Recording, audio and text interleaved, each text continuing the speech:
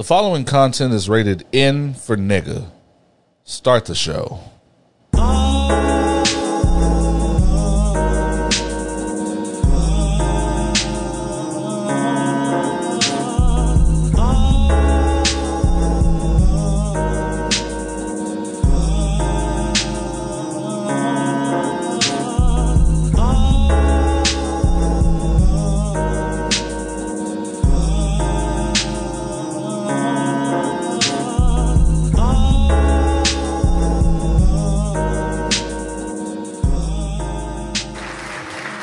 Niggas of all ages, too.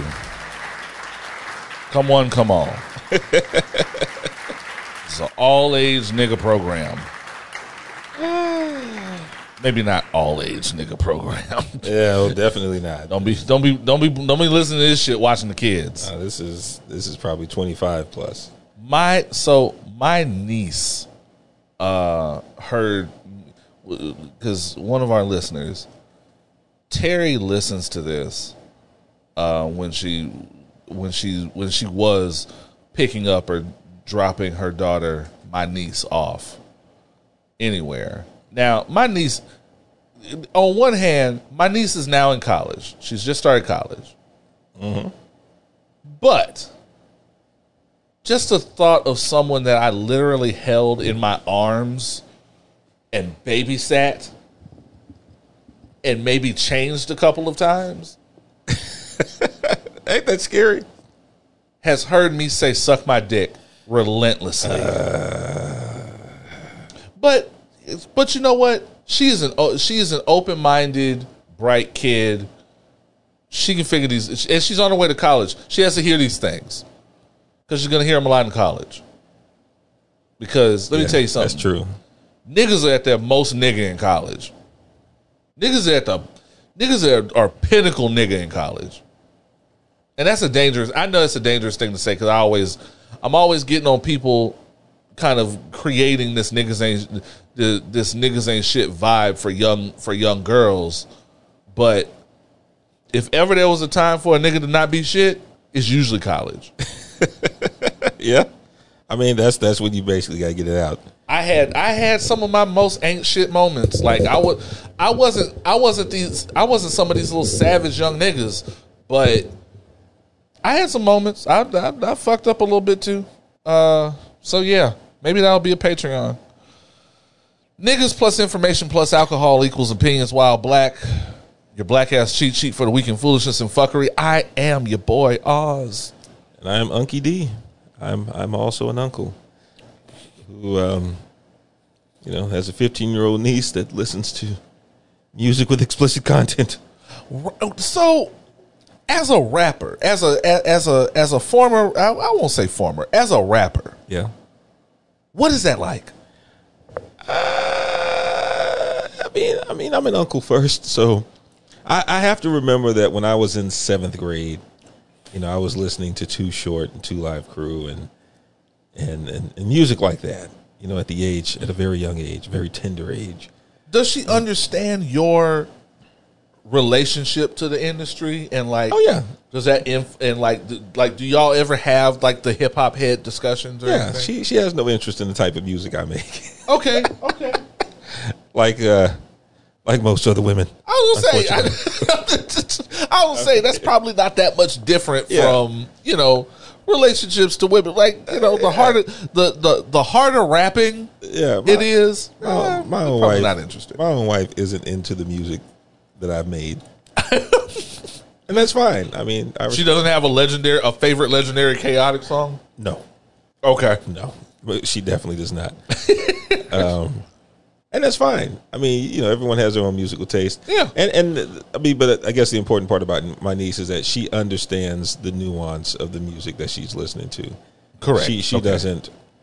She doesn't embody the characteristics of it. Just like I could listen to Too Short, NWA, 2 Live Crew, and not be out there like that. That's fair. So it is what it is. As long as she don't listen to it around my mama.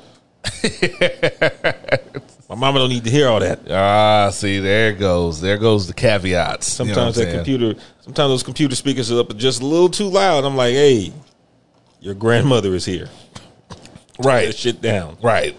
She didn't want to hear that shit 20 years ago, 30 years ago. She don't want to hear it now. Yeah, there it goes. It is episode 156. 156. All up in the mix. Damn, 156 all in the mix. How was your week, D. Randle? Decent. I mean, it was a very nondescript week. Decent week. Finally got to finish up on the merch stuff that you kept. Kept reminding. Yeah. As you are listening to this, you can be logging on to opinionswhileblack.com, and there will be new merch. We, by popular demand, by request, the Black Woman is God shirts are out. The Black Woman is God shirts are out. I really meant to hit with the air horns. You can be purchasing those at this time. We got Black Woman is God tees. We got tanks. Did I see drinkware? Yeah, it's also we got drinkware. Saw a latte cup. Yeah. We got a journal. Got a journal. Yeah. Got an iPhone. Oh, not just iPhone. Got phone cases. Got phone cases. Yeah. So I forgot some of y'all don't have iPhones. Numerous ways to celebrate the Black woman. I'm definitely gonna get called a simp numerous times for this. I don't give a fuck. Buy Black Woman is God merch available on our merch store found on opinionswhileblack.com. Yes. Buy tons of merch. The fall line has begun.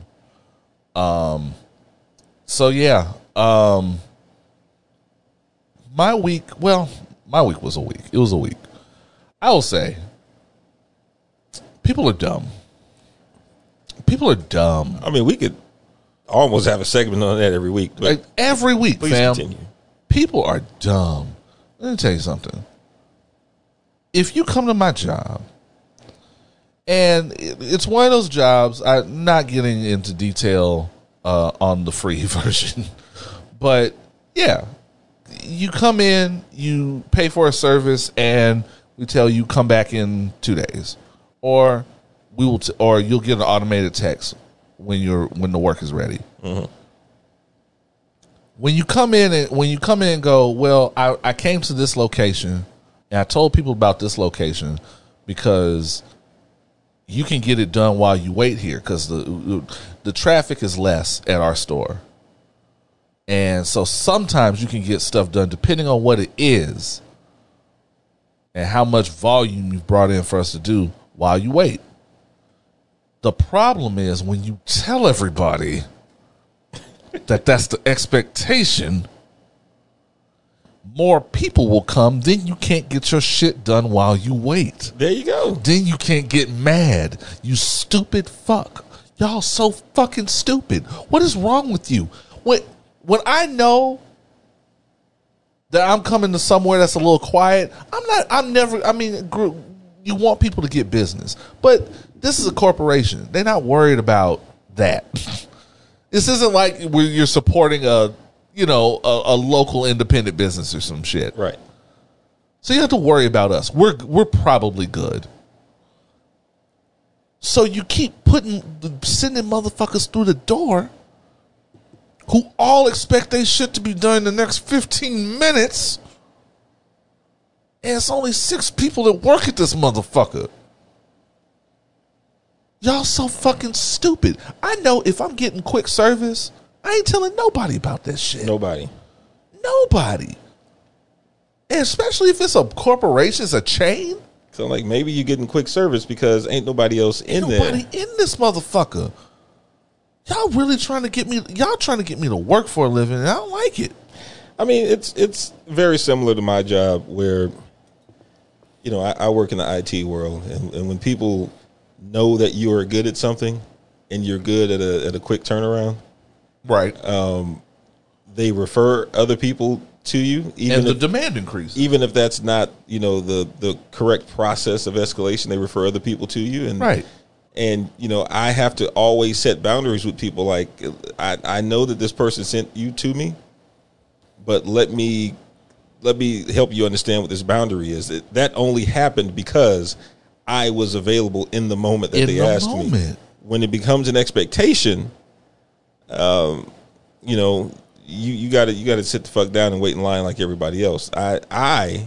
I'm just going to toot my own here. I provide exceptional service, and that's only because I reserve that only for exceptional circumstances. Correct. If you are a run-of-the-mill motherfucker, you will just have to run that mill with everyone else. Or you come in saying loose-tongued shit.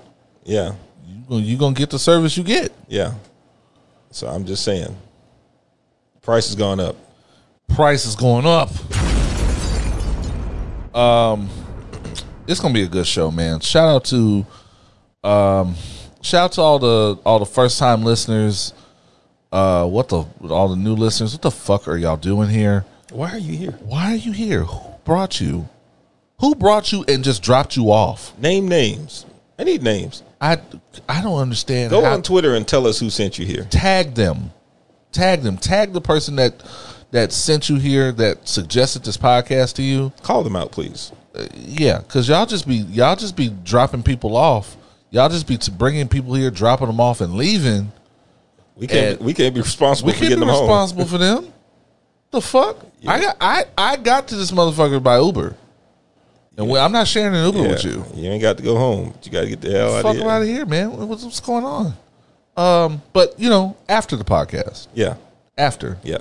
Listen to us and then leave. But, you know what I'm saying? Like, y'all got to start watching these motherfuckers. And y'all have to start managing their expectations. We've gotten a lot of credit for a lot of things that I'm not entirely sure we are.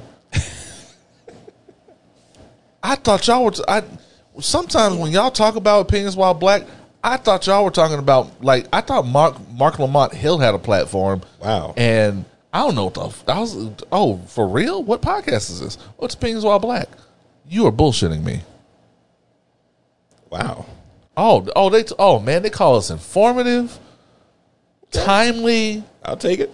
I'm going to take it all. But y'all also conveniently left out drunk.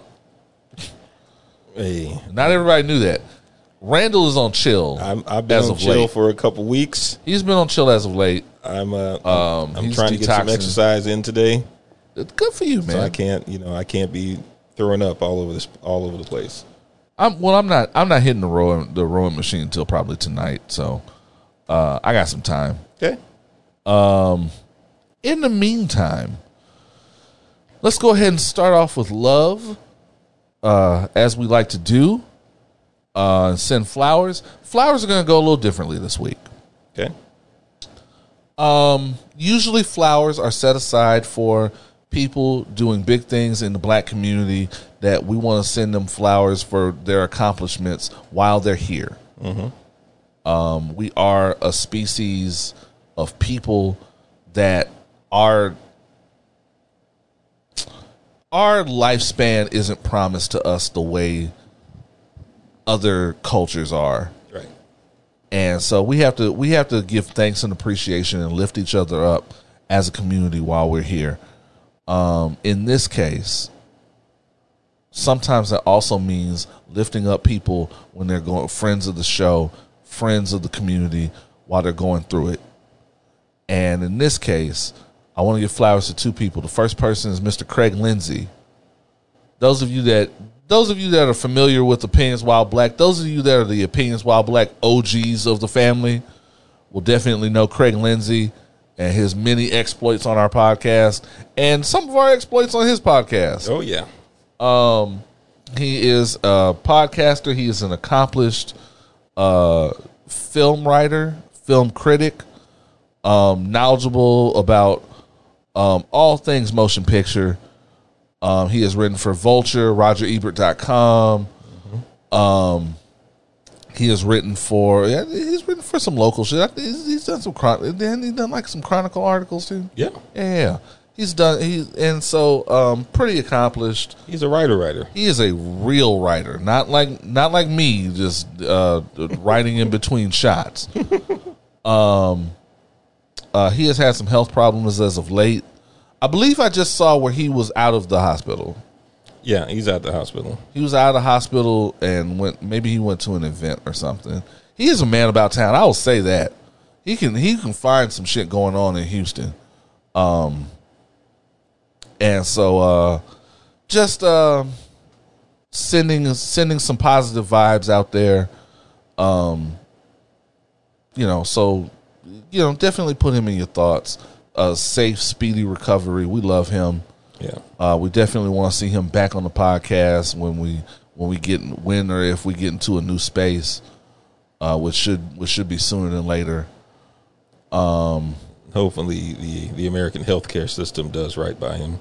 Yes, because they've been slacking. They've been fucking up. Also, another friend of the podcast that has been on with us before, Mr. Mark Fury. Dope artist, dope visual artist. I think he just had a really dope, like, I Love Third Ward installation recently, I think. He experienced the passing of a loved one. I know he just announced on social media that he lost his mother.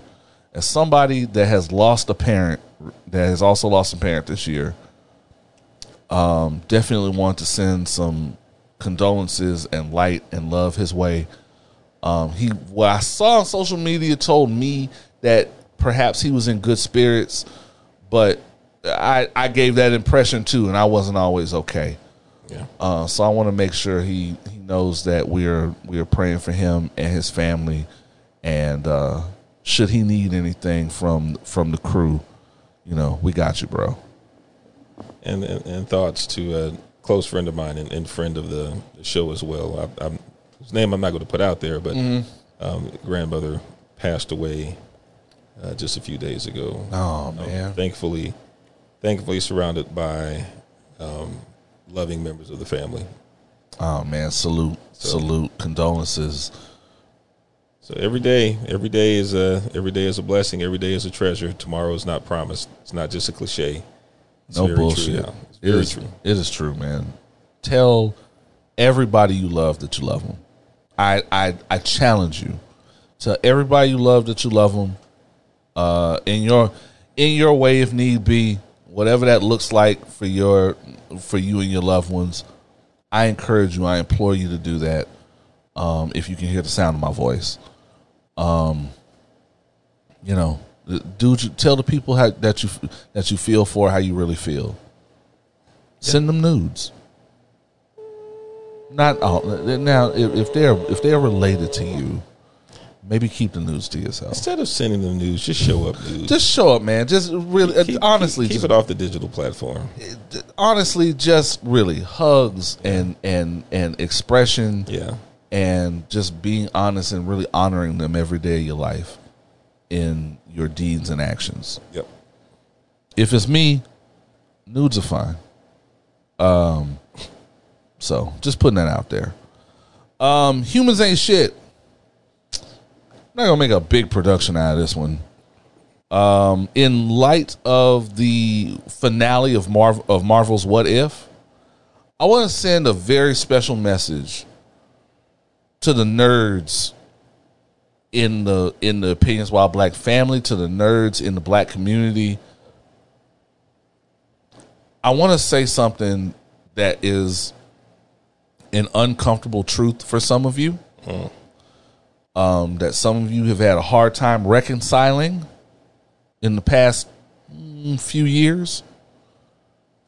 But it's time to rip the Band-Aid off. This is important.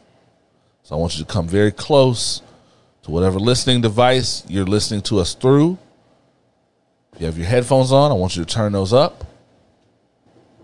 Come very close to your Bluetooth speaker, whatever it may be. If you have to pull over for this one, pull over. Eric Killmonger Stevens is evil, and you need to get over that shit. He is evil. He's evil. He's not the lovable anti-hero. He's not even Michael B. Jordan in real life. He is not Michael B. Jordan. He's fictional, and he's evil. He's a villain. He's a villain. He's a terrible person. There's no way you... some of y'all telling on yourselves, to be honest with you. Some of y'all are mad because y'all got one of these in your crew, or you were that one in your crew. I implore you to fix yourself. For the longest, people don't realize Black Panther was a dope movie, and I know it pretty much I know it pretty much word for word at this point. Mm-hmm. Michael B. Jordan was a really interesting addition to that cast. I still enjoy it. I enjoyed a lot about that character. I actually really do want that mask. Yeah, that he stole. I love. For those of y'all who don't know, I love masks, and I love getting masks and put them on my wall. I want that mask on my wall in my mask collection. That shit is dope. Having said all that, all of these are with the knowledge that he is cool for a villain, for a comic book villain, for the Black Panther to oppose. Yes, he might have had some salacious ideas about black people rising up and unifying, which I still argue was made kind of bullshit by the third act. And yes, he said some spicy shit to a couple of white people, but he was a terrible person.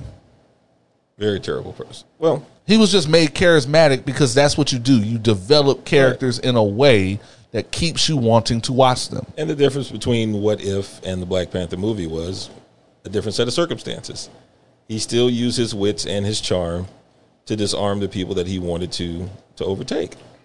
That's what he does. That's what he did. I mean, and y'all didn't say anything when he left his little light-skinned girlfriend to die in the movie.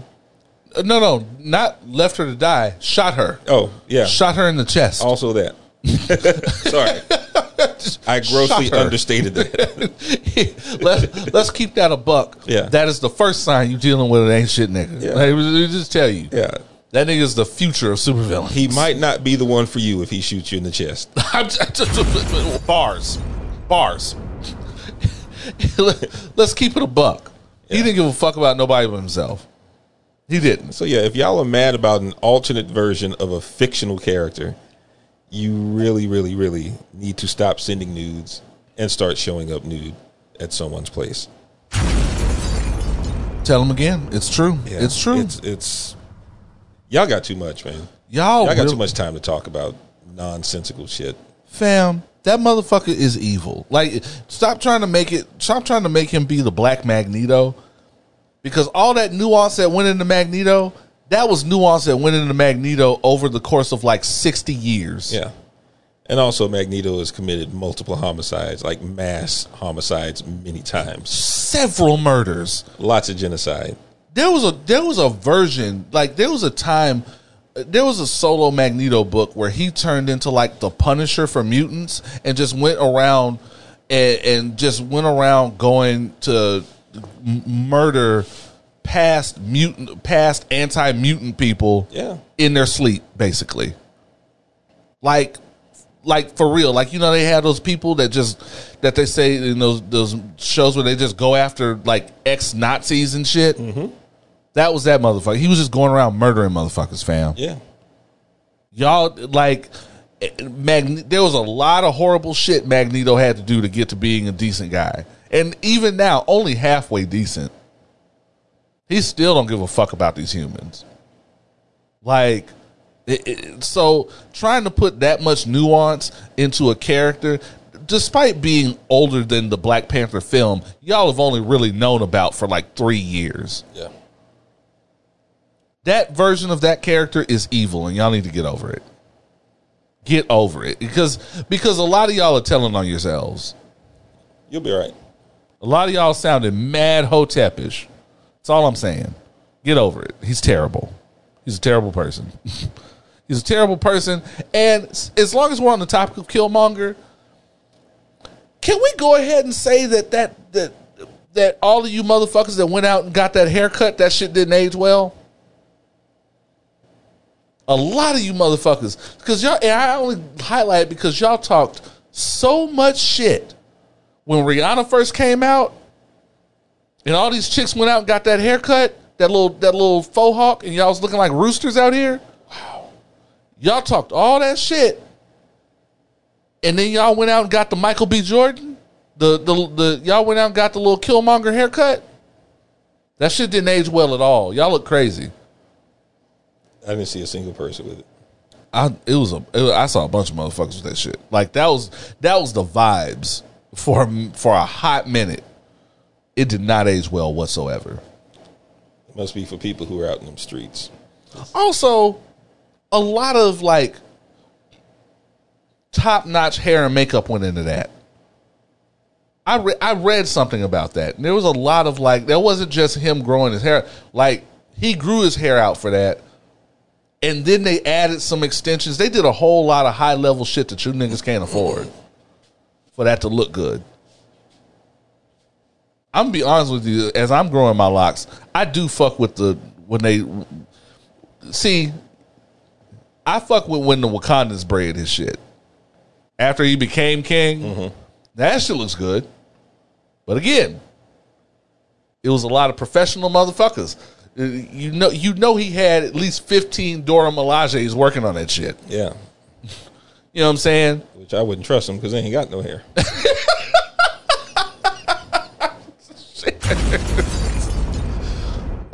You gonna trust a bald barber?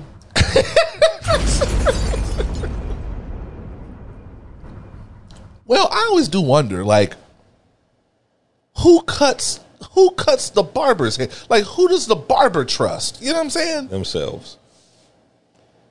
They really be cutting Oftentimes. motherfuckers really be cutting their own hair? Yeah, a lot of times, yeah. Oh man, wow. It's different though when you go to salons, so I think hairstylists trust each other Yeah. to do that shit. Yeah. Let me get a wash real quick and shit like that. I'm a little obsessed with hair right now because I just found out I can't get my shit retwisted until the 30th. That's a long time to. You're gonna have about 2 weeks of struggle then. Woo! 2 weeks of looking like a mixed kid. Woo wee! It's beginning. Mixed kid, white mother. You know what I'm saying? Like that's the only thing about this lock shit is that I'm not used to not washing my hair all the time. Twist's gonna be puffy at the base. Fam, it's about to begin. Like, it's about to get rough. Like, I can't go out. Like, you can't go out. You can't get no pussy. Wow. You just got to be on sleep until the 30th, which is fine because it's Halloween weekend, and I've already purchased my costume. Uh-oh. Dare I ask what it is? Bane. Oh, okay. Bane. Okay. Pretty easy. I've already. Hey, which Bane? We talking about? Tom Hardy Bane. Okay. It's gonna be hard. Okay. I might get the coat, but just to have that motherfucker. That was a nice coat. Are you going somewhere for Halloween? Probably. Okay. Probably. There's a couple. I have a couple of options in advance, but there's gonna be a bunch of like, bring your costume, get in free type shit. Yeah, I feel like since this is going to be the first, I guess, true post-pandemic Halloween, it's going to be extra slutty. That's what I'm counting on. I figured as much. That is what I'm counting on. I figured as much. Boy, it's gonna be sexy everything, nigga. I'm telling you, niggas is gonna show up. These chicks is gonna show up in just a short skirt and just anything. What are you, sexy babysitter? Get over it. I'm telling you, man, and I've been gearing up because I watched the most recent Halloween. No, it's out now, but Halloween Kills is out. But I watched the one before that. Michael Myers better watch his ass, fam. Jamie Lee Curtis is sick of this shit. You push a white woman too far. Let me tell you something. At some point, fam. First of all, Michael Myers just don't give a fuck no more. This motherfucker casually walked in a bitch house. Hey, did he ever though? I mean, it's through the roof now, fam. Like, he just casually walked in a bitch house right behind. I gotta show you that clip. Just walk right up behind her while she was locking the doors, and about to. Didn't even wait for her to pull the blinds down. He don't give a fuck. So basically, Halloween Kills is going to be Jamie Lee Curtis as like the Karen version of herself. No, Jamie Lee Curtis is on point. Jamie Lee Curtis been warning motherfuckers about this nigga for 40 years. Oh, that's what I'm saying, man. Like they've kind of soft rebooted it to where like her grown daughter didn't believe her, and her granddaughter didn't believe her, and her grown daughter is really the Karen. So this is going to be after she's already gone to the manager. Yes. Okay. Yes. She's gone to the manager. The manager ain't doing shit, so she's about to do it herself. Yeah, I got you. So yeah, and then it's gonna be Halloween Kills, and then I think next year they're doing Halloween Lives. Sorry, Tim. They need to just get it over with, man. Just fuck this man up. Okay. Song of the week, I guess. Well, no, I'll tell that story after the song. I'm sticking to my premise of only playing music that I know will be effective when women are coming to the function. Well, technically, I know. I'll tell them afterwards. Ayres. Ayres is very underappreciated. He's put out some good music. I think I played it once before on this podcast. But this song is called Get Away. Very smooth. Pour yourself something, get comfortable. We're going to have a good show, man. We'll be back with more Opinions While Black. Let's go.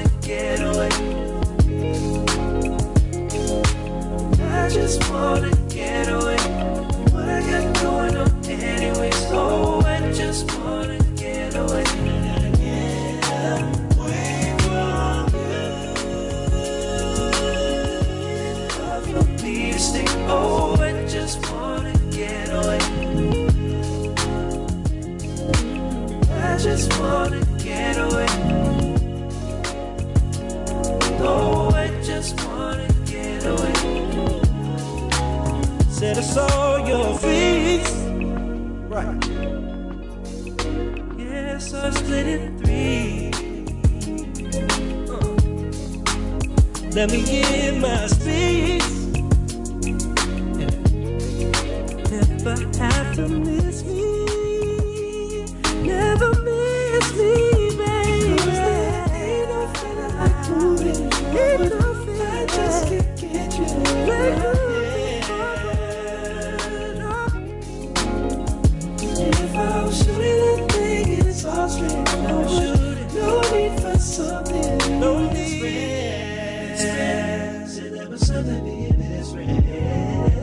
I just wanna get away. Get hard for me to stay. Oh, I just wanna get away.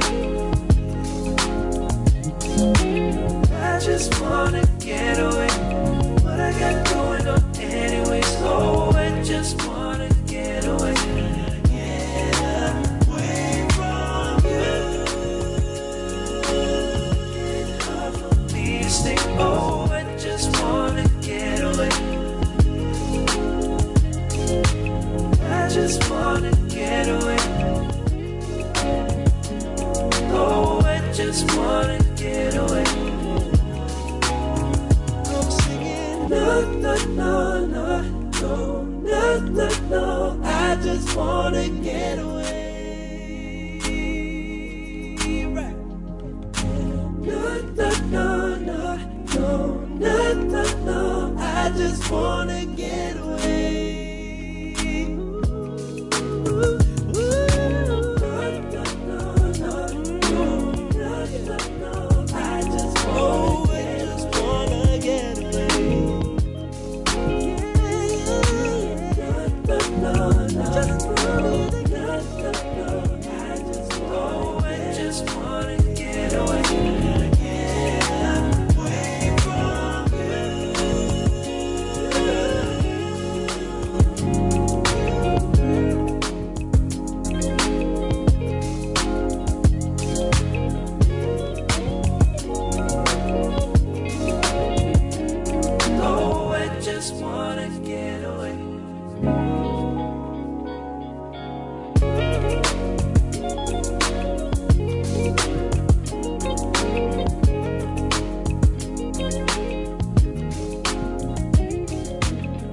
And that was Get Away by Mac Ayres.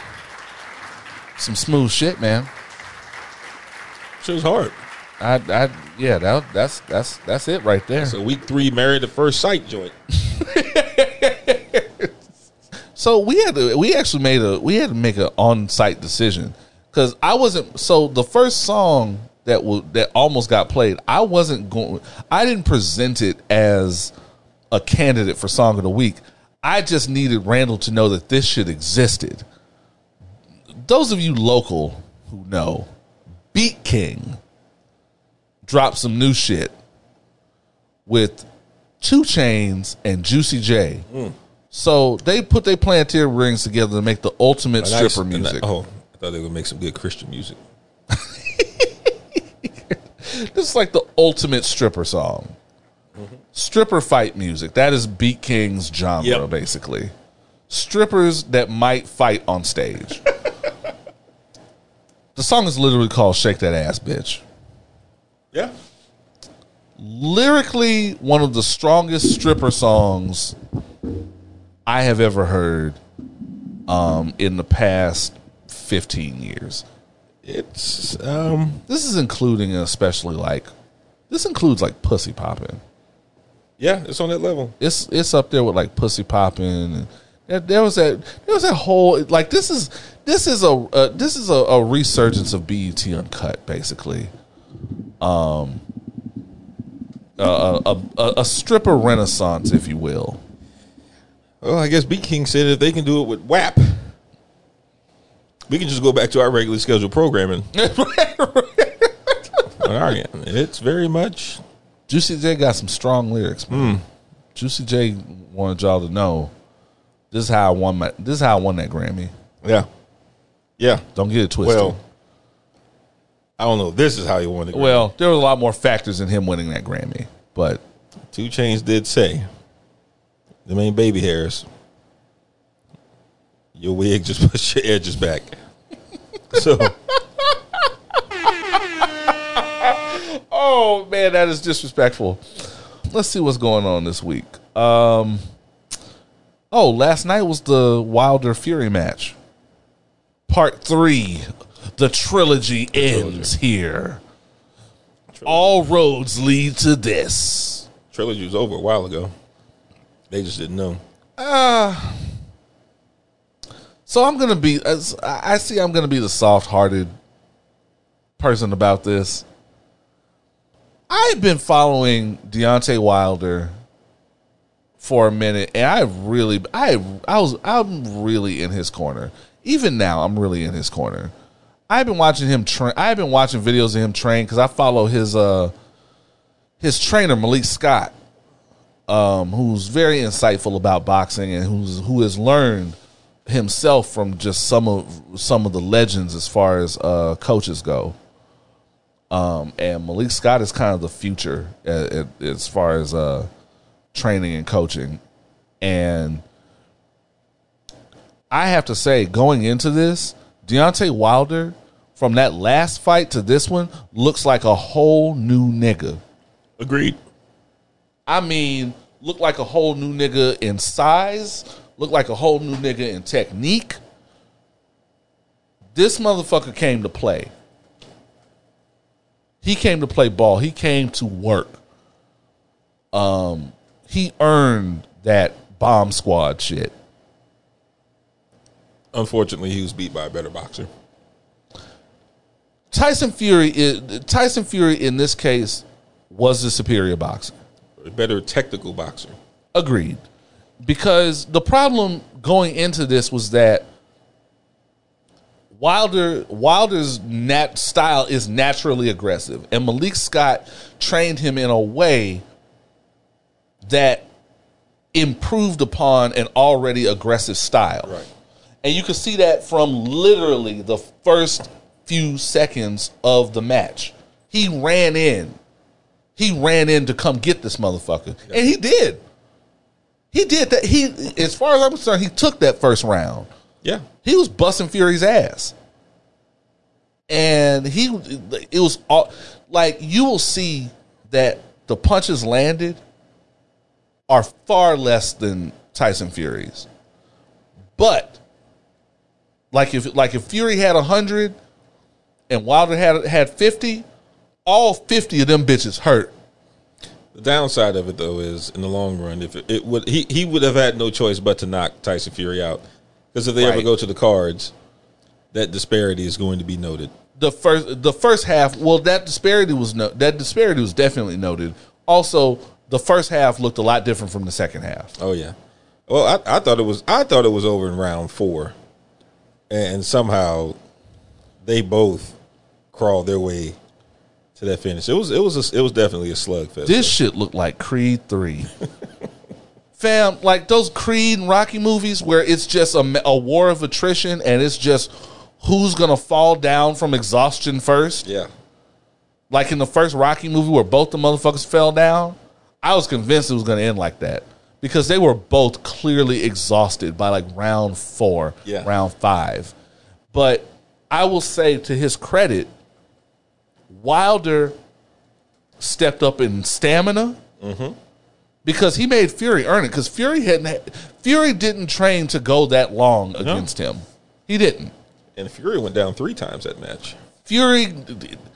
Wilder put him down 3 times, and 3 good times too. Like, I am not envious. They say the power in Wilder's punches increased from the last time by like 5%. That's a lot. Yeah. That's a lot to somebody who could already obliterate you. Yeah, he hit Tyson Fury in the top of his head, and you can see the ripples in his back. That's how hard he hit the dude. Sure did. That was war. That fight, I can't even call that a fight. That was war. And Wilder gets all my respect for lasting as long as he did. Because he, like I say, Fury didn't. You can't just say Fury whooped his ass. No, not at all.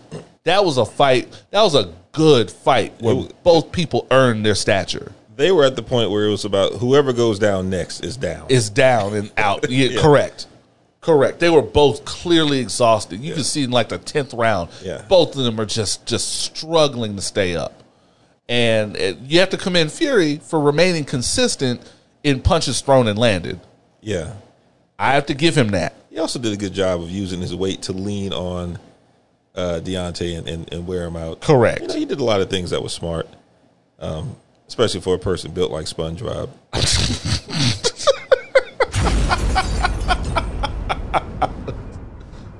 I was going to say, at first glance, if you didn't know anything about Tyson Fury, you would think this motherfucker was going down quick. Hence, my first time ever seeing him was his first fight against Deontay Wilder, because I don't really follow boxing like that. Right. And I was like, oh, man, This black dude is about to destroy this milkshake shaped dude, man. But then you realize that when they start announcing their sizes, Tyson Fury is like 6'7". Tyson Fury 6'9", Deontay is 6'7". Yeah. Okay. Yeah. Yeah. Tyson Fury is like 6'9". That's a lot of reach. Shaped like a to-go cup. I was just like, wow. This dude is an actual boxer. That to-go cup would be busting my ass. Fam. And so my thing, and a lot of people, Wilder's career is on the line, and Wilder's washed, and this, that, and the third. That is a bunch of bullshit. I want us to stop that. I want us to stop that. He got beat by an undefeated boxer. He got beaten by an undefeated boxer after beating literally everyone else in heavyweight boxing. Yeah. Like, now he's 41-2, nigga. Like, that's up there with Lennox Lewis. Yeah. Like, I hate that, and I hate that we're such a hype train about this shit now, to where when you fail at something, you're over. You're washed. When you fail at one aspect of a thing that you are clearly an expert in, you're over. Well, I just hope that it's not transformative in the way that it was for, like, Roy Jones when he went down and Tyson when he went down. I just hope it's not transformative like that. And it starts getting in your head. Yeah. Every other match. I think if it was going to get in his head, it would have gotten his head two fights ago, like 2 Fury fights ago. We'll see. Especially after the last one. Sometimes boxers don't know they're down until they're getting up. Like, he can't, like, after, if the second match of the trilogy didn't get in his head, nothing will. Well, he had all the excuses in the world for that second one. Well, yeah, that too. My armor was 100 pounds, and I didn't train right, and whatever, blah blah blah. In this one, you came ready. Yeah. I don't want to hear shit from people telling me I'm a failure, that I'm washed. Yeah. If I lost at my best, right. I lost at my best, and he had to fight tooth and nail for this win. Yeah. He had to wake the fuck up, because I know he did, because his people told him after that first match, after that first round, they went to their corners and his people started saying, see, he's nothing to be scared of. It's just the same shit as last time. Yep. And it was not the same shit as last time. And Wilder went to busting his ass, and he fell down 3 times. He heard that count 3 times. And got back up. And that shows resilience on Fury's part. And I don't want to downplay him because he's the white boy. I did want him to go down because of his entrance. This motherfucker came out. This motherfucker had a Persian dancer followed by Spartan warriors marching to him dressed like a Roman officer, who then put on a trucker cap and AC/DC started playing. This is the most confused white shit I've ever seen in my life. I was more offended by the fact that he decided to do a whole song at the end of it to send people home. Like, bro, cut his mic off. Please. Cut his mic off. Stop playing AC. Look, the only person in pop culture who gets to keep getting away with playing AC/DC is Iron Man. That's it. That's because the kids don't know who that shit is. I'm just saying. Anyway, I salute Deontay Wilder. Just anybody who keeps getting up, anybody that, for me, that is more of an inspiration to me than if he had won. Because I see the kind of nigga he is. He'll be back. To this day. They made a whole song out of that shit. And he walked into that shit and kind of jammed. So that nigga gets all my respect. Whatever it is, he's Bomb Squad. I'm with that. Yeah. And shout out to Malik King Scott, who to this day has one of my favorite sayings of all time written on a trucker cap that he very routinely walks around with. If you heard anything bad about me, believe that shit and leave me the fuck alone. Live by that shit. I love it. Believe that shit and leave me the fuck alone. I love it. Let me get back to what I'm doing. What else we got on the rundown? So this was not on the rundown, but I wanted to point this out because I feel like this is a price goes up moment. Did you hear about the photographer who was shooting a wedding, and the people getting married told him he couldn't eat? Like, they told him that he couldn't, that he was hungry. You know, them weddings and all that shit be long, and he couldn't have a little bit of food. He couldn't sit down. They didn't even have a special place, a table for the photographer, and they wouldn't let him sit down and eat and take a break to eat for like 20 minutes. And they told him, if you take a break to eat, then you just ain't getting paid. And he was only getting paid like $250. So he not only bounced, but deleted all that shit off his card. Yes, I read that. Deleted all that shit. And as a person who has been a wedding photographer several times, this may be an unpopular opinion. The photographer fucked up. Let me tell you why. I'm interested. I want to hear this. Let me tell you why. Apparently it was a homeboy favor or something, $250 or whatever. Mistake number one. Don't do homeboy for weddings. For weddings, do not do homeboy hookups. Keep that shit business. If you're a homeboy, attend the wedding, not as a photographer. Right. And I'm just, if anybody out there is considering it, you're better off handing the job to somebody else and just attending the wedding as a guest. Okay. Don't do the homeboy shit, because Okay. people cannot separate business from friendship at a wedding. Also, for many people, their wedding is one of the most important days of their lives. And Right. a lot of them have it planned out to the T. They have every meal planned out in terms of number of people they get to eat. And every wedding that I've done, when I've agreed to do the wedding, a part of the conversation has been, what about meals? What about eating? You have to do that, because a lot of these weddings, you can be there for a full 8 hours. You can be there for a full day. You can be there from setup until the reception is over. You need to have a conversation about. So it's what you negotiate. Yes, 100%. Understandable. 100%. And the other reason why it may have been tricky for that photographer to get something to eat is everything is planned out almost to the minute for weddings. So there is usually a specific time where you as a photographer know you can take a break, get a quick bite, and get back out there. Regardless of how much you're being paid, you're on the clock. Now, Even at 8-hour jobs, you get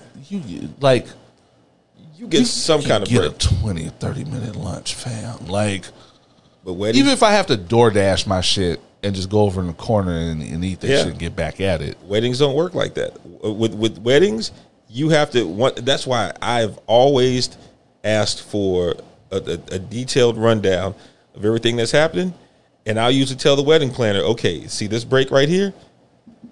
I'm going to be at that table over there catching a bite. Just letting you know. And then I'll be right back on it. And every single wedding that I've done, I've been able to get away with it. So if that photographer had not planned that out ahead of time, chances are, A, they had not allotted food for that photographer, and B, it probably came at a time where they had other shit that the photographer needed to shoot. Now, depending on probably. But depending on how that wedding planner may have, said it to them in a fucked up way, it is what it is. Now, mistake number 2 was, if they didn't get paid ahead of time, that's on them. So, if they did not get paid ahead of time and they went through all that, that's on them. I've always gotten paid before y'all get into everything and y'all forget that I'm there and forget what's necessary. Go ahead and run me my money. I will be, I'll be shooting photos. And you'll have them photos at the agreed upon time. Now, I'm gonna go another way. Yeah, if they deleted the photos after being paid for, so I'm assuming they didn't get paid if they deleted the photos. No, couldn't. And then that it's still kind of but it is what it is. I think whatever it was just bad business all around and miscommunication on both sides. Having said that, I'm going to go the other way. I'm going to say this is a matter of this is also a matter of a reflection of how, because everything you said is right, but it's also reflective of how you have to be in this business because of how people just kind of naturally treat the gig economy. Mm-hmm. And the way people treat the gig economy, I've never actually been to a wedding. You've never been to a wedding? No, I've never been to a wedding. Oh, wow. No. The only wedding, I went to the reception afterwards. Me and my homeboys got lost finding the place and ended up making it just to the reception, which made us look like we were just showing up for the food, but we obviously weren't. We definitely got some food, so I can't act like that. But so I went to that, but even then, the groom was like, "Hey, fam, what's up, fam? Like, y'all gonna leave me hanging? It's a lot of single bridesmaids here. We're tired. we spent an hour or two trying to find this motherfucker. We came here. We got fed. We took pictures with the homegirl, and we were out. Yeah.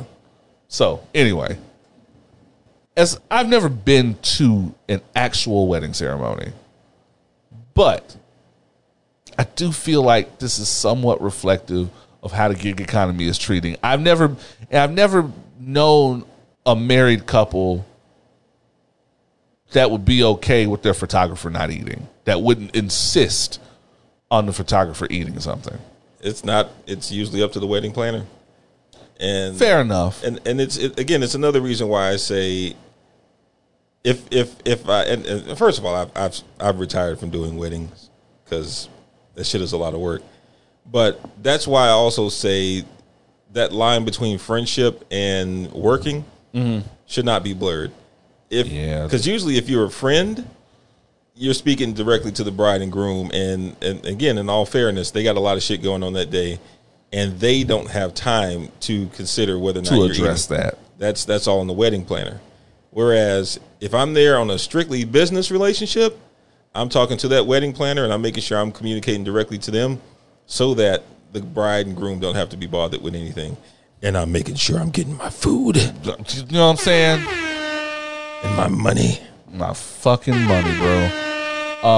Now, speaking as a petty nigga, they wouldn't have had any pictures.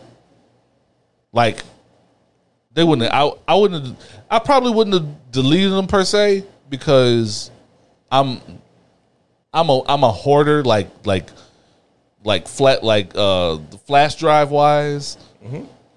I am a hoarder, and I kind of like that's my documentation of all things. And worst case scenario, that's some shit I could practice with. That I could practice in Photoshop and Lightroom with, and all this shit. So it would be there for posterity purposes. I've definitely held on the photos until I've gotten the rest of the agreed upon money. Having said that, this motherfucker's my kind of petty. Just fuck it. Don't have no photos then. They shouldn't be a photographer. Don't have no photos. They didn't handle their business. I have not read into this situation fully, but I would be willing to bet that they are a hobbyist. Yeah. They shouldn't be doing weddings are the worst thing to do if you do photography. Which is where I think the $250 came in. Yeah. Because they weren't pricing themselves accurately, and they knew they didn't know how to price themselves accurately. Fine, $250 is fine. That's what it sounds like. I've not read fully into this situation. If I were willing to guess, no active getting paid photographer would be doing a $250 wedding. He's a hobbyist who takes really good pictures, probably. I imagine that's what the case is. Yeah. Which you have to know how to market yourself, and that's why the price should always be going up. So I appreciate, as someone who records podcasts, I'm appreciative that the people that have gotten at me lately have appreciated getting in on the ground floor before the price goes up, because it's coming. I mean, the price can go up with them too. They don't want to hear me say that. They weren't ready for that. I was trying to save their life. But getting in on that ground floor before the price go up. Get grandfathered in. Don't, you know what I'm saying? So I understand. Yes, it's both sides. I get, like, he should have marketed himself a little better. These are things that should be worked out contractually that not everybody thinks about in terms of business, which is why you have to go into some things with a business mind, accounting for every little thing. My first gig recording a podcast for someone was almost a test run of shit that I have to remember to bring next time. Yeah. Even though I feel like I was still worth every penny, and I nigga rigged that shit to a point where the shit sounded good. So I understand, and because part of the price going up is part of is attributed to you being on point and being ready. Yep. For any situation, and that only comes with experience. I don't know how many gigs this motherfucker's done. But the first thing I looked at was, this is how the gig economy is treated. And you have to be ready for that too. So, sorry you guys didn't get your pictures. Not really, but sucks for y'all. How have we not discussed Dr. Umar fighting Mike Tyson? Because I didn't hear about that until today. Fam, this is the greatest shit. This is something Opinions While Black we wish we could be sponsoring this shit. Yes. This is the kind of shit we want to have our name on. Like, brought to you by Opinions While Black podcast. That would sound so good coming out of, well, maybe not Madison Square Garden, coming out of like the Black Box Theater. Yeah. I don't care. They could, it could be the Apollo. They can do this wherever. I mean, McGregor Park. I wish I knew Mike Tyson personally, because I would be like, man, you got to take this fight. You got to do this, Mike. You got to do it for the culture at least. We need you, fam. We need you just to close one of them lips up. So, for those of you that are wondering, Dr. Umar Johnson was mentioned on Mike Tyson's podcast. He had Freddie Gibbs on. Freddie Gibbs is a nigga. That's why I like him. And Mike Tyson had no idea who Dr. Umar is. And for good reason. And nor should he. And he was brought up in casual conversation, and Mike Tyson was like, "Who's Dr. Umar?" And he was like, "Oh, he's just this guy who hates white people, and you should have him on the podcast." He was like, "Well, I don't know if I can fuck with him if he got hate in his heart. That's not really my shit. Like, if he just, you can be against somebody, and this is, again, no idea who this guy is. Yeah, I don't know, man. If you just have hate in your heart like that, that's not really something that I can fuck with. That's not really cool." And he goes, "Well, I mean, he's a scholar that has, good ideas on interracial dating." He's like, "What about it?" He's like, "He hates interracial dating." He's like, "Okay." Well, who is he to have that opinion? Who qualified him to feel like that? And Freddie Gibbs was going, I don't know. He a doctor, motherfucker. I don't know. Like it really was the embodiment of trying to talk to Dr. Umar stans about Dr. Umar. Yeah. Because they just kind of know he talks a good game. If you've never heard a good game before, and he uses a lot of big words, and he says Frederick Douglass all the time. Yeah. And he was like, well, you know, he has a lot of good ideas about business, and he was like, he has a lot of good ideas about black people creating wealth. And Mike Tyson was like, is he wealthy? So is he wealthy? There was no answer from There was no answer from Freddie Gibbs. Correct. And Dr. Umar was not pleased. He called it a coonish interview. First of all, Umar has a real long, sordid history of calling people coons that could beat his ass. Freddie Gibbs could fuck him up, fam. I'm convinced of. I don't know who that was he got into a beef with recently in the last year or so. Freddie Gibbs will whoop your ass, fam. With a menthol in his mouth. Umar need to chill. This nigga got on his platform shadowboxing, talking about he need Bernard Hopkins to train him. Or Floyd Mayweather to train him to box Tyson.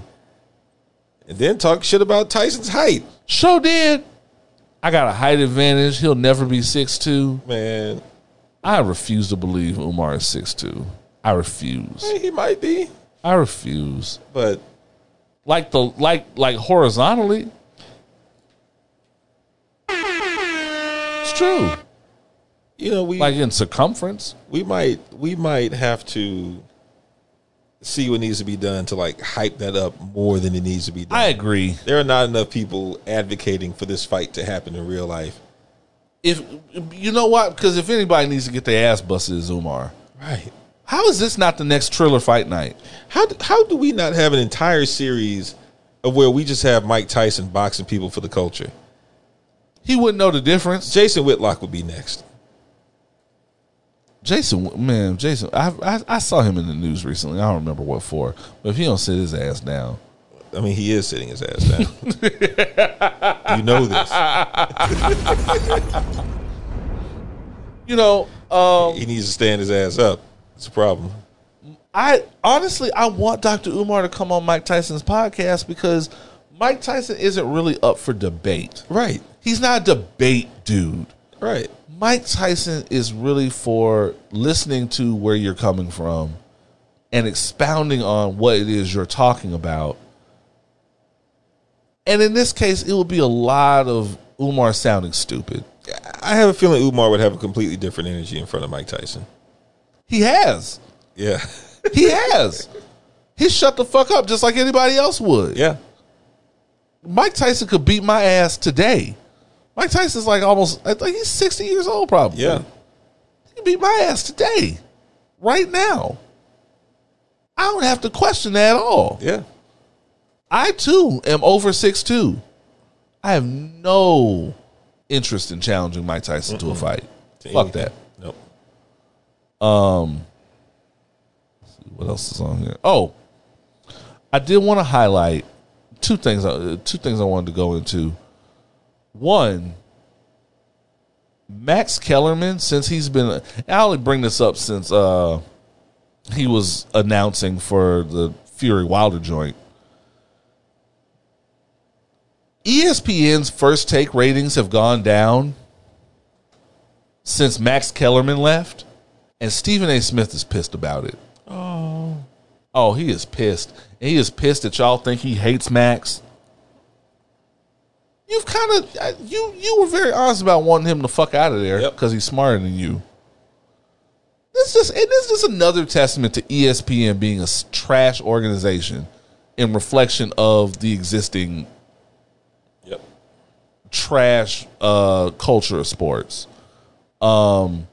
Sage, it's going down. It's always some bullshit. Didn't Sage Steele say some stupid shit? Yes. Oh man, I didn't even know she was still she said on something ESPN. really stupid. Hold on. Sage Steele was saying some wild shit. Horse face ass.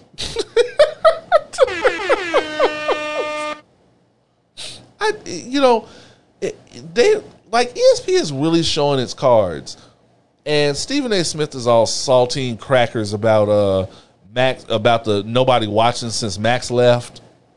I ain't watch either. I watched that forehead for 45 minutes. Yeah, they pulled that punk ass off of Sports Center for the rest of the week. What was it that she said, man? She always saying some goofy shit. And ain't gonna get fired for it. Ain't gonna get fired for it because they low on those women announcers. No, she can be replaced. They got a bunch of young light and curlies that can replace her at a moment. Well, that's true. Oh, that's what it was. She wanted to know why Barack Obama chose to identify as black since he's biracial. Why did he choose his father? Why did he choose his father's race? Especially when his father was absent. Sage said that? Sage, horse mouth ass, BoJack Horseman Steele said that shit.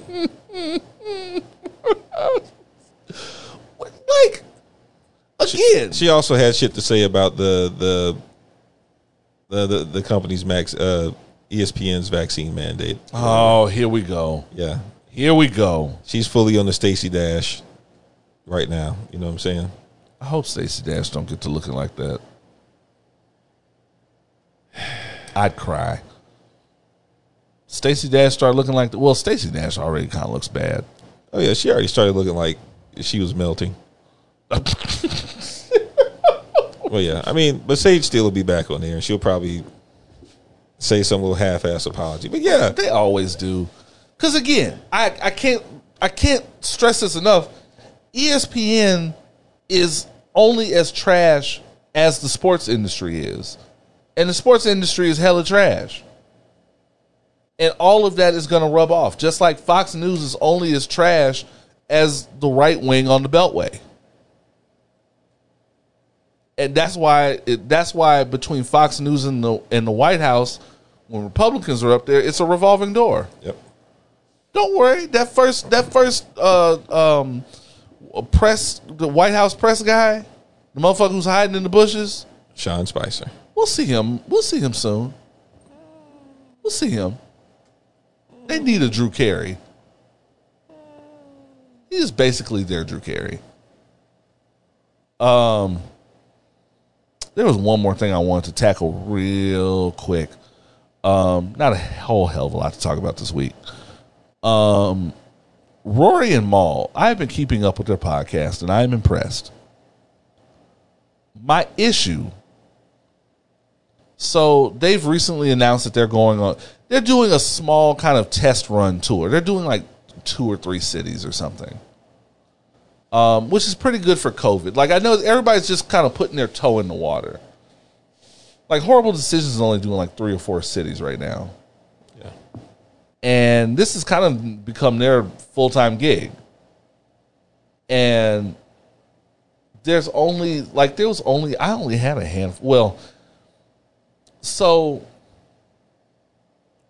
Rory and Mal going on tour, I think it's like DC. No, it's LA and probably like Atlanta.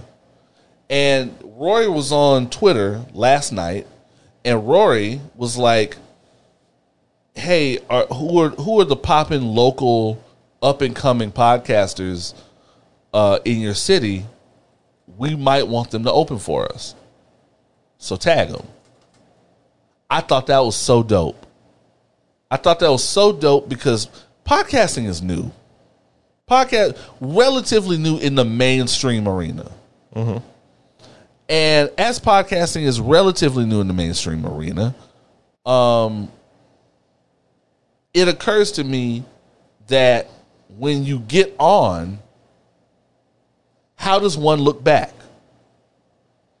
Jada got on, a friend of mine got on with Jada and the Locks and did not look back for a long time. So she was not aware of a lot of things that were coming out.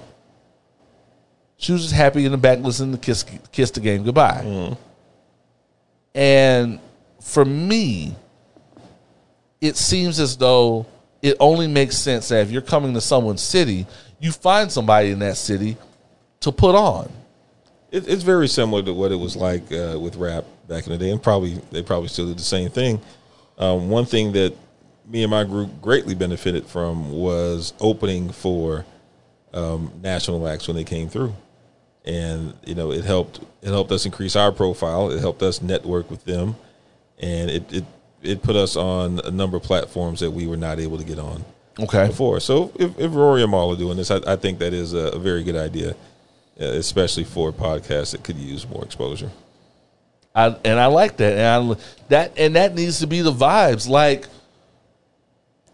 because podcasting is like it's new in the mainstream arena, but the corporations have already latched onto it. Mm-hmm. So, and they're already kind of diluting the waters of what the bag represents when they've got celebrities who already have a following, who already have notoriety getting on. Yep. So you have to do something to kind of keep the scales balanced and be like, who's popping out there that doesn't have a deal? This could be their moment. Yeah. Even Horrible Decisions, I don't know if they're opening for 85 South or 85 South is opening for them, since they're all in the Black Effect family. I'm sure part of that is contractual, so I'm not mad at that. Because I'm sure they got signed with tours in mind. Probably so. So that's between them and that's between their lawyers and whoever. But a lot of these kind of dog and pony show podcasts that are putting out good content, you need to be in touch. Yeah. Yeah. I think they need to I want you to do 30 or 40 minutes of what you do. Oh, that would be fun. That would be fun. I mean, I think we could get on there and just do what white people must be stopped. We could. Top 3 shut the fuck ups. I was going to say, we could do a 30, 40 minute version of our shit. Yeah. And be on. So come to Houston if you want to. And we'd have a little competition for that spot. Mm. I think we got it, though. I think we got it. Or they could just watch us. They could challenge us to a podcast versus. I still haven't quite figured out what the fuck a podcast versus is. I got to call Humvee from the Truck Cast. He has to explain that to me. Him and Peabody did that. And I still don't understand what it is. What else do I have here? Did we talk about Dave Chappelle? We did not. We did not. Dave Chappelle, the closer. His supposedly final Netflix special for a while. I don't think Netflix is done with him per se. So if you've all been paying attention this week, Dave Chappelle did his stand-up and he got in a little trouble. Well, he got in a lot of trouble with the LGBT community because the stand-up is basically, again, him waging war on the LGBT community.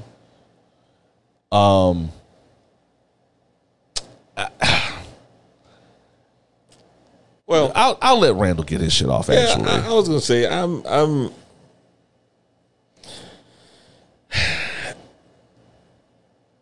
So overall, his special did not move me, but not in the ways that some people may think. I think Dave can still be funny. I think Dave can still tell a joke. Right. I think he can still set up a joke and knock it down better than pretty much anyone out there today. But watching this special, I found myself becoming bored and sometimes distracted because 90% of it was jokes about the LGBTQ community. And while I didn't hear anything, and again, I identify as a cis hetero male. Correct. So my opinion only holds so much weight in this. I do acknowledge that. Mm-hmm. While I did not take offense to a lot of the things that he said, I just found it boring and monotonous that he kept going on about the same shit that he's gone on about for the last 2 specials. And to me, it's a doubling and a tripling down of him trying to fight back against what he perceives as cancel culture. Dude, we get it. We get it. We understand. You're trying to compare your plight as a black man with, what the LGBT community does and their effectiveness at getting it done. Yes, we get it, Dave. You feel like that when a gay or trans person has something to say, people will bend over backwards to listen to them. But if the baby kills somebody in a Walmart, he gets to walk free. If he kills a black person in Walmart, he gets to walk free. But the minute he says something about the gay person, he gets completely canceled. I think everybody gets what you're saying, Dave. We just don't need to listen to another hour of you trying to prove yourself about it. We fucking get it. Like, he spent an entire summer doing super spreader events just to come up with this hour-long special about the same shit he did last time. Right. All right. Dave, thank you. Please. I go sit down somewhere. I want him to move on. Just move on to some other shit. There's so many other things that could benefit from him being timely on them and could benefit from him addressing them than this. There are so many other things happening than you seemingly just wanting to be in gay people's business. You're starting to sound like the meme everybody has in their head now of Bougie. Of Boozy, who just, anytime somebody's talking about gay shit, he's just sitting there listening to it, frowning. Like, my thing is, like I said, there's so many other things you could be addressing. The second problem is, like Randle said, this is the second or third special of this shit. Yeah. I know what's coming. The great thing about Dave Chappelle is that when Chappelle is on, you don't know what you're gonna get. I was so happy when the pandemic hit and Chappelle started doing like what he did that one event where he like handed out masks. He did it outside so everybody was socially distanced, and he just started getting his shit off about George Floyd for like 20 minutes. And people were happy to come out and pay tickets for that. And it was exciting because it was new. It was Chappelle trying shit. I'm trying shit now. I'm trying shit. Somebody's got to get out there and see if this can work in this pandemic era, because he had enough foresight to realize the pandemic ain't going away overnight. And people still need to be entertained somehow. Or he needed to get that paper.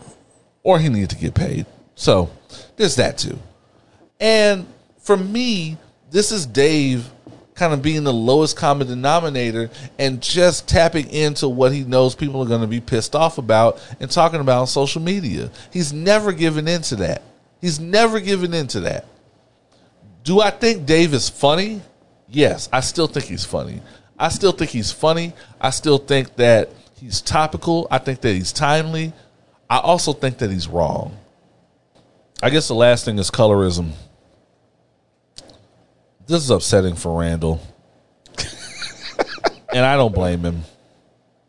Yeah. So The Harder They Fall is an all-black Western that will be coming to Netflix October this month? Yeah, sometime this month. A lot of good art, a lot of good acts in there. Regina King, just off the top of my head, Regina King, Idris Elba. Is Courtney B. Vance in there? Jonathan Majors, Lakeith, of course. Lakeith got to be in there. Delroy Lindo, everlasting. Yeah, a lot of people that I recognize. Yeah, a lot of people that you recognize, whether you watch black movies or black shows, whatever. Zazie Beetz is in this movie. Mm-hmm. You know Zazie Beetz as fine ass Van from Atlanta. Mm-hmm. Or fine-ass Domino in Deadpool. Mm-hmm. She's playing the role of someone named Stagecoach Mary, who is a bank robber. After finding this out, someone went on Google to look up in Wikipedia the particulars of her character. Out came a picture of her next to what is a picture somebody dug out of Stagecoach Mary. Mm-hmm. And Stagecoach Mary is all white skin. Well, Stagecoach Mary she actually looks like Harriet Tubman, the real one. Looks like Harriet Tubman. Looks like Harriet Tubman. Dark skin. Yep. Zazie Beetz is light skin. Yes. This upset people on the internet quite a bit. So now we have to have the colorism in Hollywood talk, but now we have to have an added caveat to the colorism in Hollywood talk, which is, why don't y'all start turning these roles down? Which I don't agree with. And 100%.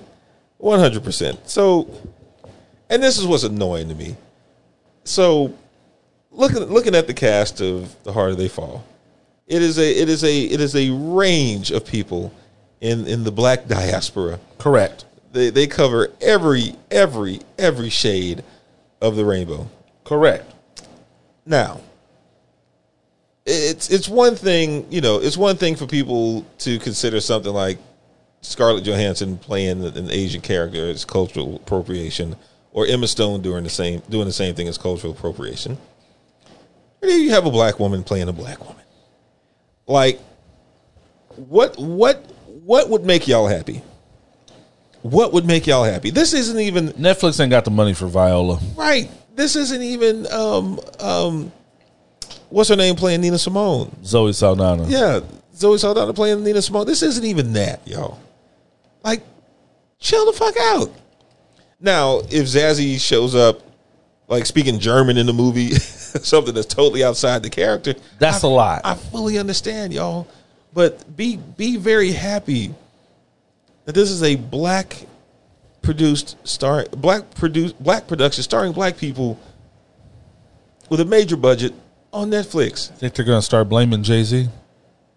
I mean, he bankrolled this shit. I mean, they're gonna be mad. They're gonna be mad. Just people just want to find a reason to be mad about anything, and that's really what it boils down to me.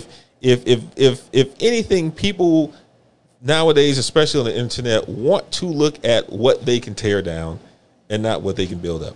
Because, and not to disrespect the legacy of this historical figure, but to my mind, nobody was thinking about this lady until someone went and Googled the name of Zazie Beetz' character. There was no historian running around fighting for accurate representation of Stagecoach Mary. Nope. No one. And I get it. No one is above criticism, but we have to start looking at what the critics are criticizing, who has deemed himself a critic, and where they went to find this shit. I always want to know where people find this shit, or what you were doing, or what you could, like, you were doing this instead of what? Taking out the trash? You were doing this instead of updating your monster.com profile? I always wonder that. Like, what else could you have been doing?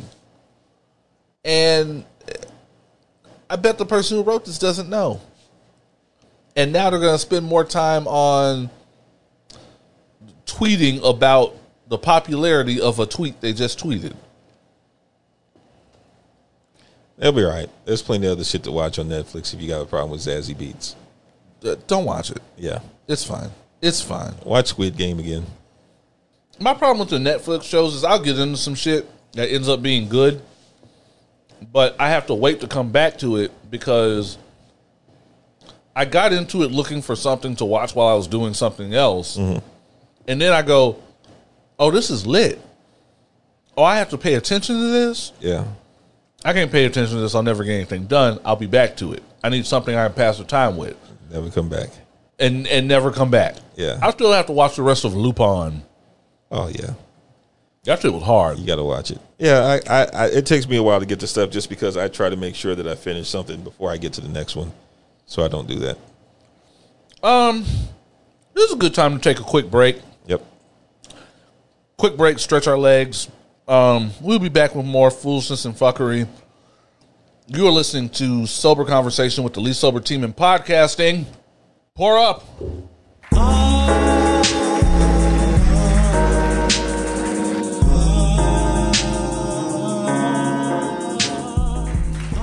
And we are back. We are black. We are opinionated. And I feel good.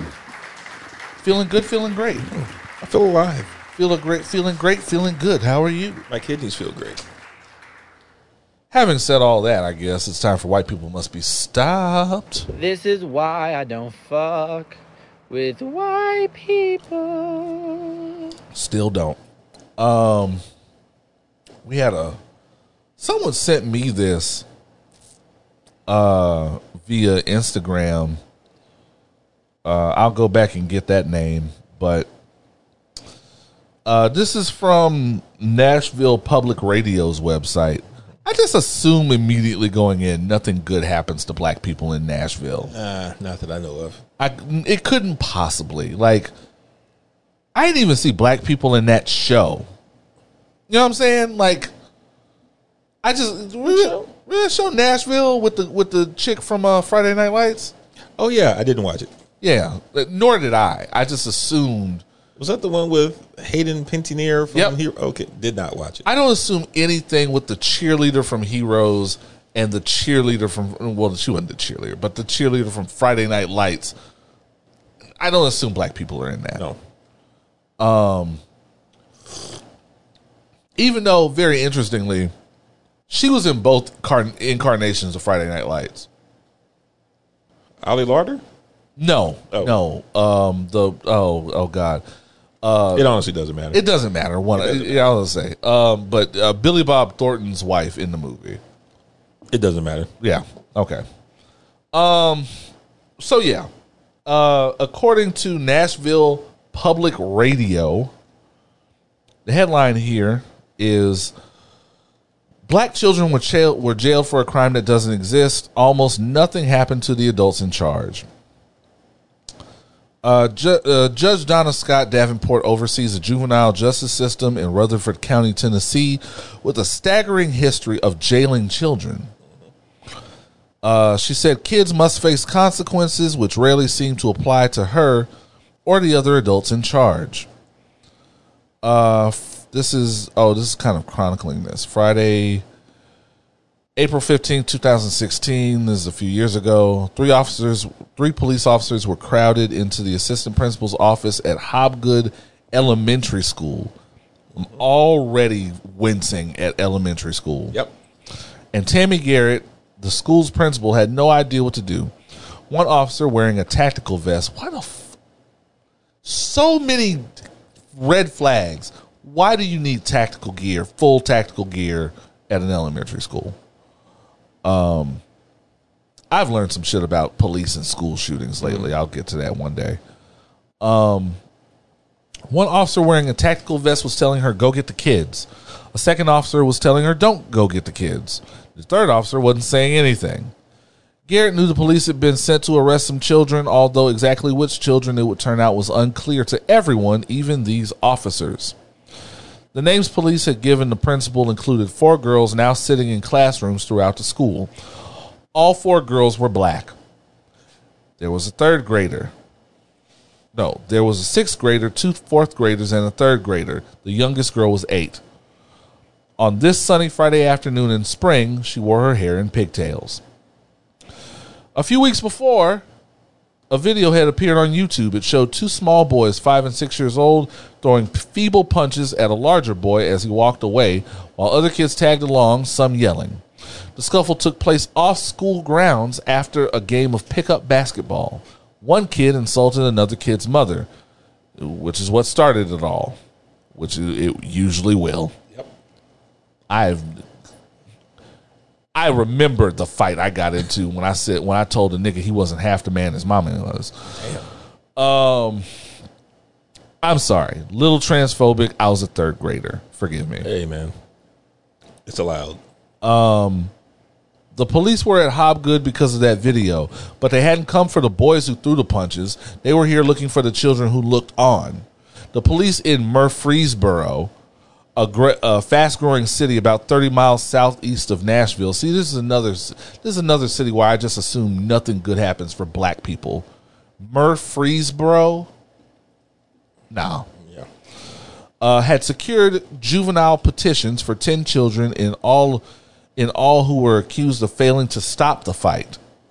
Officers were now rounding up kids even though the department couldn't identify a single one in the video, which was posted with a filter that made faces fuzzy. What was clear were the voices, including one girl trying to break up the fight saying, "Stop, Tay. Tay, stop. Stop, Tay Tay. Stop, Tay Tay." She was a fourth grader at Hobgood. Her initials were EJ. The confusion at Hobgood, one officer saying this, another officer saying that, could be traced in part to absence. The police officer regularly assigned to Hobgood, who knew the students and staff, had bailed that morning, learning about the planned arrest. The thought of arresting these children caused him such stress that he feared he might cry in front of them or have a heart attack.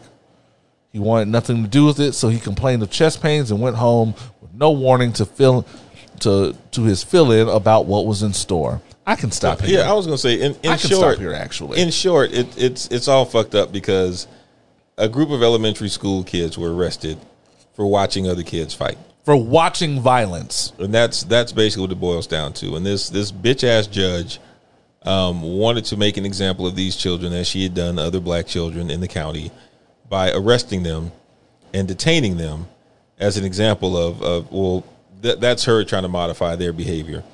And again, arresting children for watching other children fight. And the police officer who probably knew all these kids, who knew all these kids' parents, yep, who probably knew the whole situation, or at least more context to the situation, yep, punked out. Yeah. He bitched up. He bitched up and went home sick.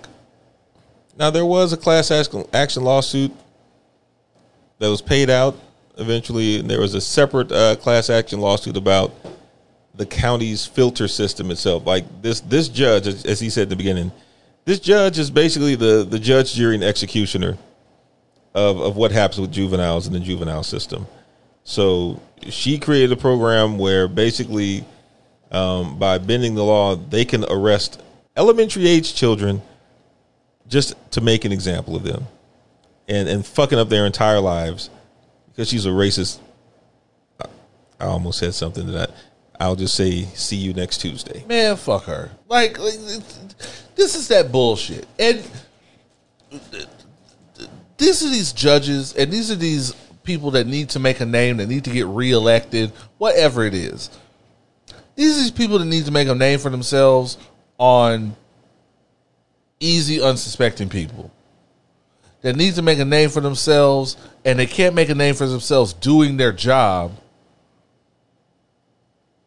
So they have to go to something that they think is a throwaway, like children. Because people don't give a fuck about children in this society. We do when it's time to judge people. We never give a fuck about children when it's actually time to give a fuck about them or invest in their well-being. We never give a fuck about children. We only give a fuck about children when it's time to judge Lizzo. What about children? Children, or when it's time to judge Lil Nas X. What about the children? The children are going to be listening to this. The children are going to be looking at Lizzo's ass. The children are going to be watching Lil Nas X suck a man's dick. Whatever. You got a bitch out here detaining elementary age children for watching a fight. For literally not committing any crimes. For literally not doing the violence that they were watching. And they didn't break it up. Now they're going to have a class where all the kids have to be taught how to make a citizen's arrest. Fuck off. What the fuck is wrong with y'all, man? Trash ass bitch. Man, this. This is why I don't fuck with white people.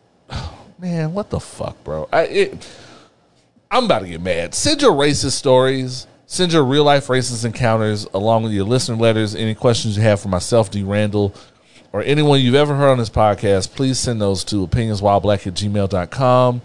Or you can log on to opinionswhileblack.com, where you can find us on social media.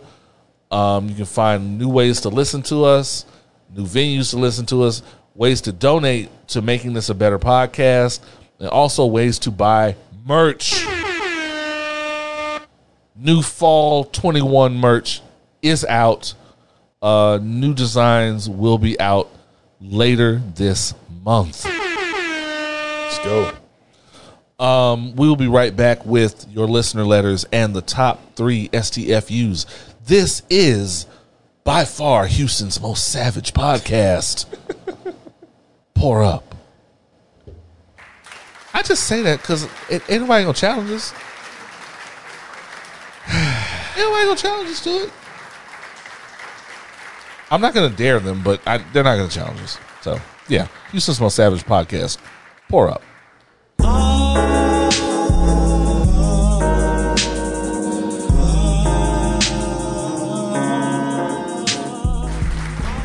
And we are back. We are black. We are opinionated. So help me God. Y'all should not have let me get my second wind. Uh-oh. I got up a little earlier to fix breakfast. Shout out to everybody that's in my inbox about my little breakfast confections that I cook on the weekends. I don't get to think about going back to work is I don't get to cook every day. And I don't get to eat, and I don't really eat breakfast in the morning outside of like a glass of orange juice and like a piece of toast and a donut or something.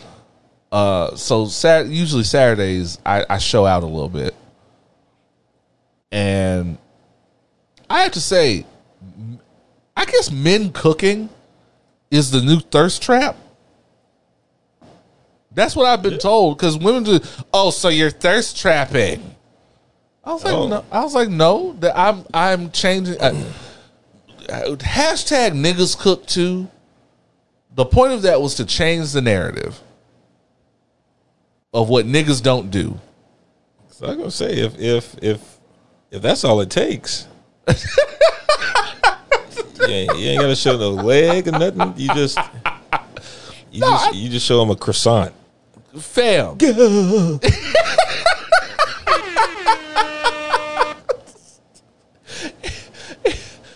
And they were like, "Oh, so you show it out, and then you wonder why we're in your DMs." I'm like, "Fam, it literally just trying to change the narrative." It's like that because the narrative is that niggas don't cook, and then niggas they always looking for a woman to do some shit. I can cook for myself. DMs out here just popping like that, huh? Not popping. I wouldn't say popping. Mm-hmm. I got inquiries, and most of the inquiries. Let me find out. And most of the inquiries were like, it was like niggas do, and that's how I know it's the new thirst trap because it was like niggas do. They always go, "Oh, without me." You know, niggas always do that. Mm-hmm. Oh man, I just got home, just got a shower. Without me, the bathtub literally only fits one person. So yes. Right? Just sitting here in bed without me. All that bullshit. And they flipped it. And everybody's like, okay, I'm on the way over. No, you're not. I only made 3. Those breakfast croissants were delicious. I only made 3, and I only made them as an experiment to see if I could meal prep some breakfast. But I don't think it's going to have the same.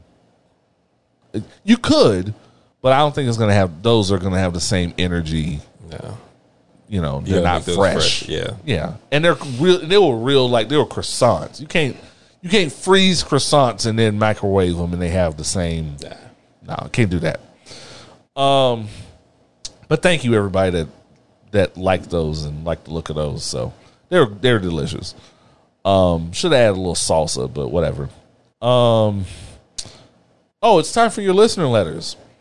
We get to actually hear from you people. This is from Terry Crawford via Instagram. She asked, what business or organization would you start in black communities if you had unlimited resources? Ooh, nigga. I'd be a fucking conglomerate in Houston. Don't give me unlimited resources. Unlimited resources. Let me see. I mean, if you have unlimited resources and you're listening to this podcast, give them to us. But I'm just saying, I would be a CEO and an entrepreneur. Shit. I would build something that's sustaining. I would, like, if we're talking about actual unlimited resources, I would build a whole new community from the inside out, made of sustainable resources, from food to some type of supply chain to finance and all those things. It would basically be a self-sustaining Black Wall Street, so to speak. Correct. Like just building an entire ecosystem and economy from the ground up. If that's too bold, I would start with farming. I would start with creating a food chain that is sustainable and healthy. Living in Sunnyside, there are people who can go for days and weeks without eating a single vegetable, and that's pretty bad. Fuck. If you only ate what was commercially available around here, you would not see anything green on your plate ever. You'd be fucked. And to me that is the foundation of all the ills in my neighborhood, at least. So I would start with that, but my ultimate goal would be to build an entire ecosystem and economy that is self-sustaining and is to the benefit of the people that live here. So that's a great answer. My answer comes in two parts. It's not far from that. Except I think in my head, I would create a community for us that is, like in Black Panther, they have like vibranium is the center of their whole society, basically. Mm-hmm. It's in their clothes. It's in everything. I would put us in a position to where we are a central hub for something. And what I mean by that, like, you have a lot of these kind of throwaway entrepreneurs that will get into, I've got the inside track on waist trainers, or I've got the inside track on makeup, or I've got the inside track on shirts, something. If they didn't have to go anywhere else to get these shirts, if they didn't have to go anywhere else to get the basic materials, right, I would make a community, a city, hopefully, for Black people. Third Ward could be a central hub. That's what I was saying earlier about the supply chain. Like, you create a whole manufacturing supply chain of all the things that you typically have to outsource and get from elsewhere. Make that in-house, especially staple items, right? Like fabrics and textiles. And that's where and that's where the real ownership could come in, and that's where we could really start teaching generations the pride and the importance of ownership, and not just kind of pay lip service to it the way we do as normal people. Now, if that's too bold, if that's too ambitious, I would open up like a creative hub. One of the things that I love about New York, they make anything into a creative hub. They take any space available. They could literally take, I know because shout out to TK and Conscious. They literally took me somewhere where this was the case. A room that was no bigger than the room that we are currently in. Mm-hmm. And they made like a little mini, and there was like a little mini museum art installation that people walked in and paid to see. Interesting. And now Bushwick is kind of known for this. Like, you could be walking in Bushwick, and it looks, for the most part, Bushwick looks like an industrial area with just either working factories or old factories. Yeah.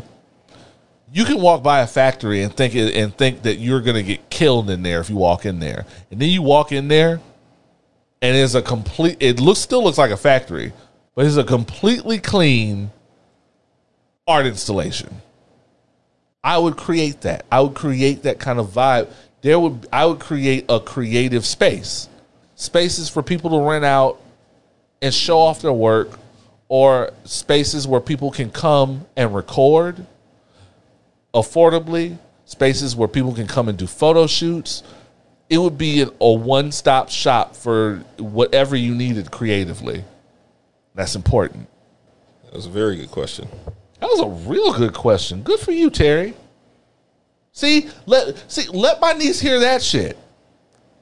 You know what I'm saying?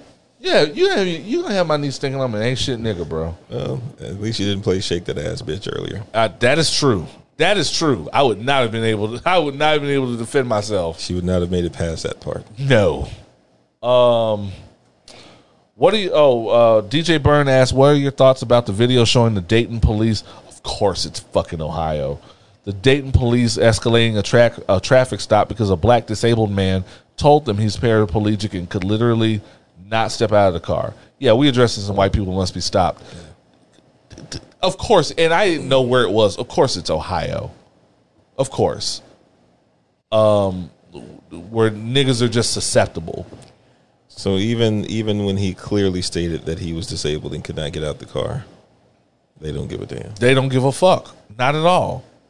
The fuck is wrong with these people, man? Like, well, there's so many ways to answer that. You already know. I would say there's a lot wrong with them, and one of these days, one of the Patreon episodes is going to explain why. I told you I have not stopped my ongoing study of white people. I am still watching you motherfuckers. Vanita Johnson asked, where did the "This is why I don't fuck with white people" jingle come from? A good question. It's some TikTok guy. I wish I remembered his name. It's been so long since I had the idea to even use that. Because I swear I would pay him all the money in the fucking world. But it's some TikTok guy who I believe is non-black, who catches white people doing who just catches random videos of white people doing just trademark white people shit. It's like ridiculousness for just exclusively dumb white people. So there was like one where they were like spelunking or some shit, and they saw a random hole in the side of the mountain, and this white dude just crawled right in there all the way into the darkness. Go for it. This is why I don't fuck with white people. That's appropriate. And they just do traditionally white shit. Why are you going out into that field where that why are you going out into that field where nobody can see you or you're not in earshot? This is why I don't fuck with white people. And he just has ongoing shit like that. And I just thought that particular part of the song was hilarious. So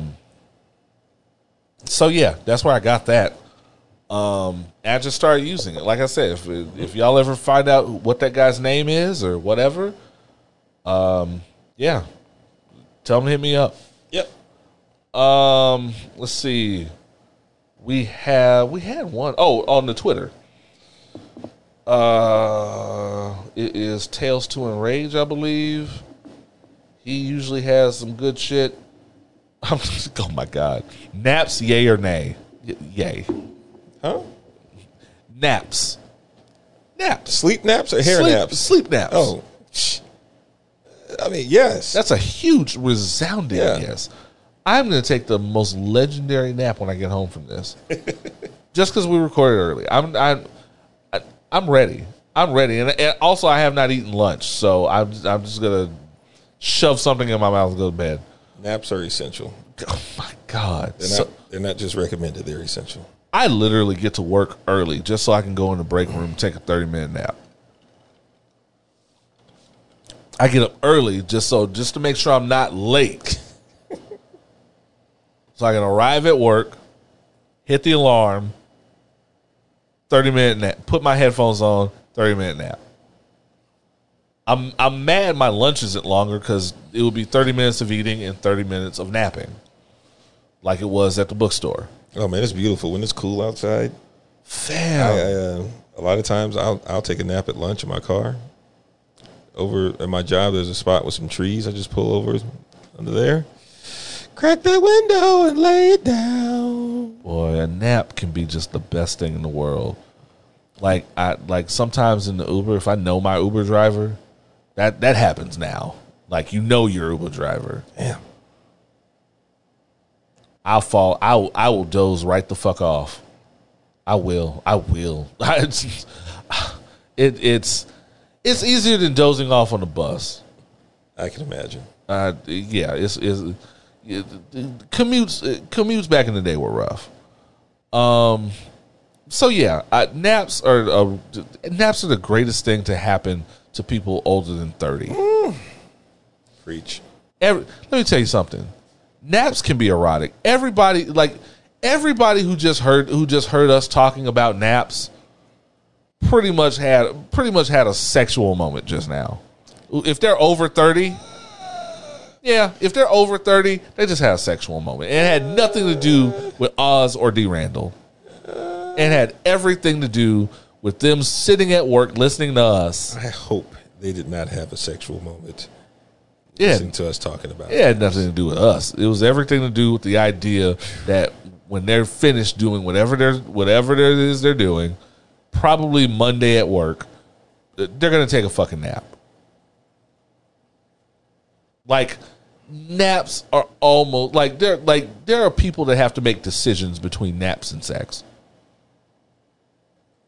I don't, because I'm going to take a nap after sex anyway. I did have an ex that literally prided herself in putting me to sleep. Yeah, this is creeping into Opinions While Black After Dark territory. I'm just saying. She's. I was offended by it back then, but me loving naps as much as I do now, I don't mind so much now. She's like, oh, I put the bear down. So yeah, naps are a huge resounding yes. That's not even in question. Thanks everybody for the listener letters. Y'all know what to do. opinionswhileblack@gmail.com. Hit us up on the social medias, or on opinionswhileblack.com. That will show you how to do all of those things. It is now time for the top 3 STFUs. Uh-oh. Who are the 3 people in America that need to shut the fuck up? Shut the fuck up! Number 3, Paul Wall. Paul Wow, baby. Paul Wall, man. It's the people's champ. The Houston local wanted us to know that he too does not bathe often. We did not need to know that. That is less of a revelation and more of a confirmation. Correct. He got to shut the fuck up because we could have guessed that. We were already guessing it. No, we didn't need to know that shit. No. And also, I really want white people to stop volunteering that. I really do. Been around Paul Wall for many years. First time I met him, actually, it was about 2 streets away from where we are right now, recording in someone's garage. And I did not know his name at the time. I just called him the Dirty White Boy. And again, that was less of a revelation and more of a confirmation. White people just really need us to know how protected in general they are, just against everything, right down to natural selection. I don't need to know anymore. Like there are one of these days we're gonna put together a list of white people that we can already guess do not bathe. It's gonna be that list would be too long. I was gonna say we'd be better making a list of the ones that do. Right, like not Tommy Lee, shit like that. There are white people I can pretty much. I was like, no, he ain't. No, he probably hasn't. No, he probably hasn't either.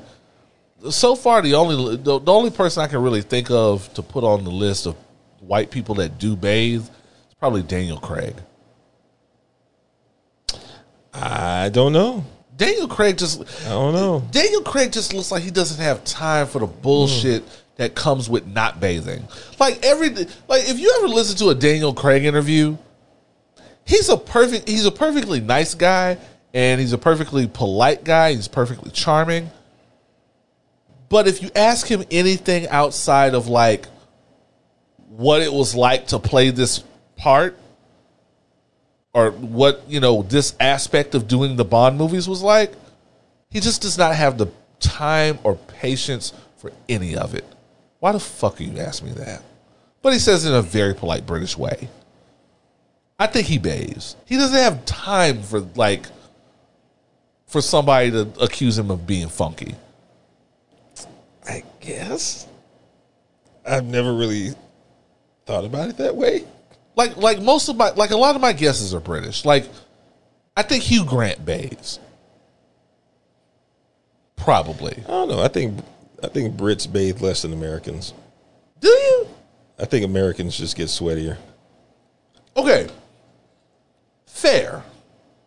So I guess it should really break down to who's commonly funky.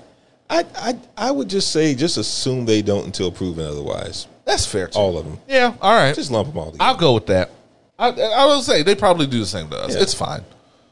It's not racist if everybody does it. Hey, speak on it, son. I'm not even gonna fight that one. So yeah, Paul Wall, we don't need to know that, man. Just chill out, bro. Shut the fuck up! Stay obscure. Stay obscure like you were. Number 2. Pretty much everyone defending Dave Chappelle. Like, it's like that saying where it was like, I forgot how the saying goes now, but it was something to the effect of, I'm not saying that every Republican is racist, but I am saying that every racist is probably Republican. I'm not saying that everyone defending Dave Chappelle is part of the Kevin Samuels cult, but I am fairly sure that everyone that is a part of the Kevin Samuels cult is defending Dave Chappelle. And they are, and I've said this before, that everyone in the Kevin Samuels cult needs desperately to shut the fuck up. Shut the fuck up! Like, because it falls in line with what the Kevin Samuels cult people do, which is just are desperate to sound deep and intellectual and want to quote unquote have the conversation about some shit that ain't got nothing to do with them or their well-being.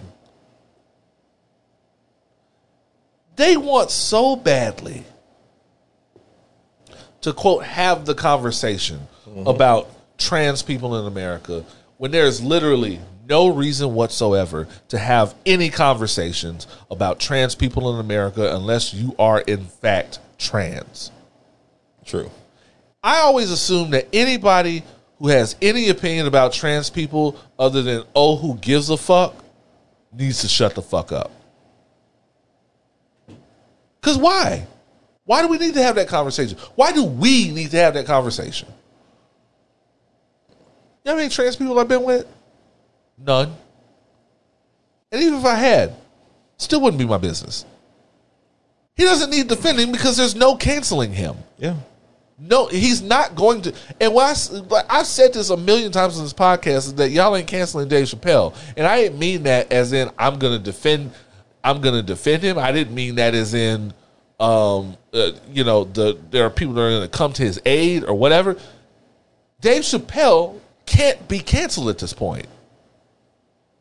He is tied he is tied to our culture and our community in a way that not many entertainers are. Mm-hmm. I didn't agree with shit Dick Gregory had to say. Dick Gregory wasn't getting canceled. So yeah. Shut the fuck up. Shut the fuck up! We don't need to have the conversation. There's nothing I need to say about trans people other than leave them alone. Yep. That's what I need to say. Leave them alone. Mind your fucking business. There are people of your own sexual orientation that need your concern, that don't want to fuck you. If nobody of my own sexual orientation wanted to fuck me, the last thing I would be thinking about is other groups and who they fuck. I would be thinking about ways to get my shit together so the pussy intake can continue. That must be boy, it must be lonely. I don't know how to get through the day. By defending Dave Chappelle.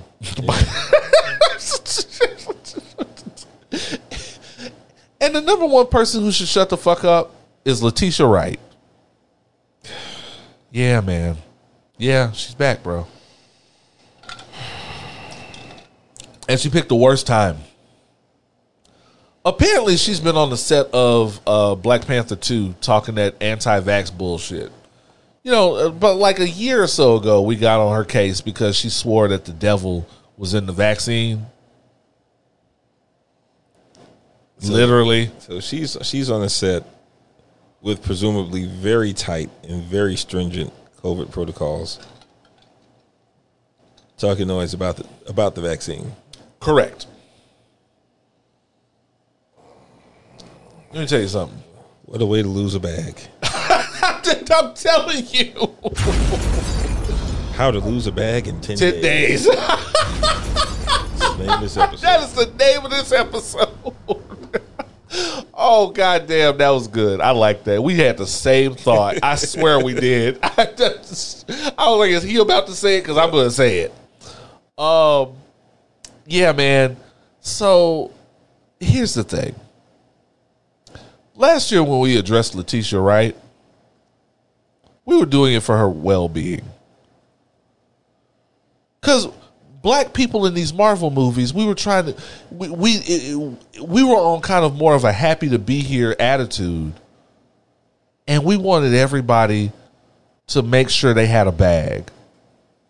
Anthony Mackie was saying a lot of stupid shit at first when he got the role of Falcon. Anthony Mackie was saying a lot of goofy shit. So that first check, it was like, yeah, I'm a chill. And shut the fuck up.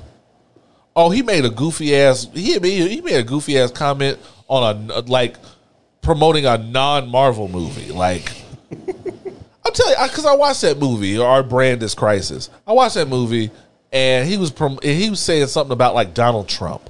This is before he got elected. Yeah. And it didn't, and it was so close to the election. It didn't age well when he won the election. And everybody's like, fam, chill out. We trying to keep you working. Don't say shit else about this man. Mm-hmm. Now, he went on to say goofier shit. But he shut the fuck up about Trump. Yeah. Letitia does not have nearly that level of exposure. Not at all. To afford that. Like, she could be replaced by Kiki Lane in the middle of production. And most of us would be like, oh well. I bet ain't nobody gonna say shit if Zazie Beetz show up on that set. If it can happen. Fact. If it can happen to Terrence Howard, it can happen to you. Not a single person cared that Don Cheadle showed up in Iron Man 2. Not at all. Fail. I have said this before. All this talk about the multiverse, when I saw What If, and they went back to, when they did the Killmonger episode, they went back to the events of Iron Man 1. Yeah. And Don Cheadle Rhodey shows up. Yeah. I was like, damn, the multiverse don't give a fuck about Terrence Howard, nigga. What the fuck? Shit. Episode 10. What if you say some dumb shit? Starring Shuri. Boy, she don't even know. Yeah. And guess what? Marvel fans won't bat in a fucking eyelash. Like, oh, okay. But this movie lit. Yeah. That's it. Does this movie slap? That's all they give a fuck about. Michael B. Jordan said one goofy thing. It wasn't even goofy. It wasn't goofy. He apologized for that shit the same day and went on about his fucking life. Yep. And we never hear shit from him again until that goofy shit about the fucking carnival rum. Fam, I can't defend it anymore. Because now it was like, yo, chill out on this thing you're saying outside of work because we want you to keep working and we want you to stay having a check. Now you've taken it to work. I had to deal with that at my job. There was a guy who was he was the libertarian. He was basically anything that made sense, he disagreed with it. And I always called them the Ron Paul guy because back when Ron Paul, not Rand Paul, his father, who began their legacy of never ever being president, who would just run to have a very popular set of like college lectures.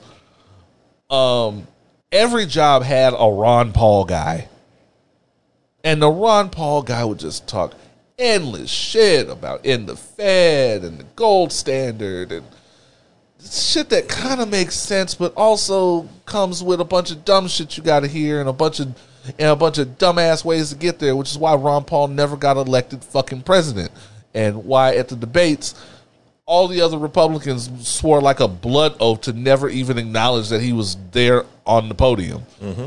And so the Ron Paul guy is just fucking annoying and just sends you all these fucked up emails about where is the real Lyndon LaRouche and all these fucking conspiracy theories. Letitia Wright is that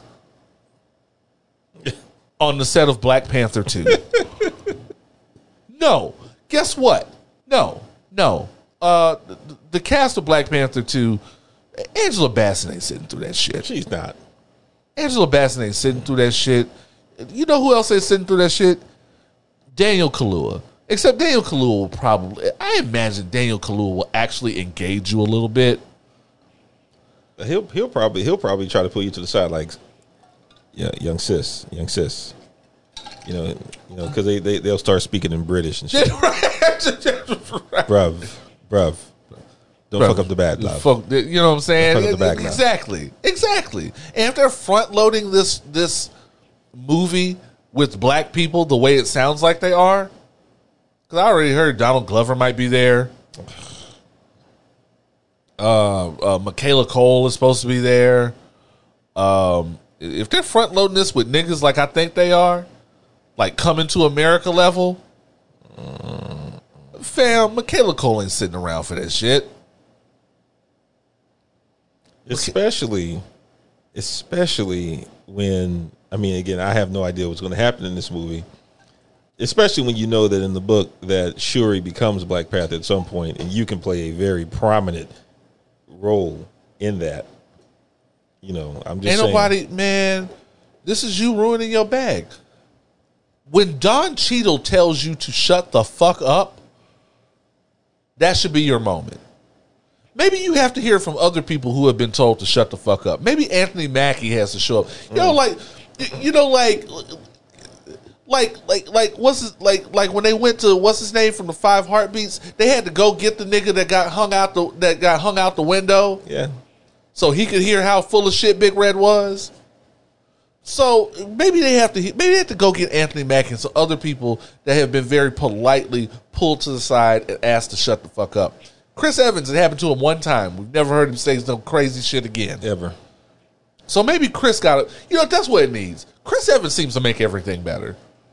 Maybe they have to go get him. Because I guarantee you, if anything happens to him, they're going to associate him with Captain America the way we associate Black Panther with Chad and not T'Challa. So this motherfucker might have to come and make everything better.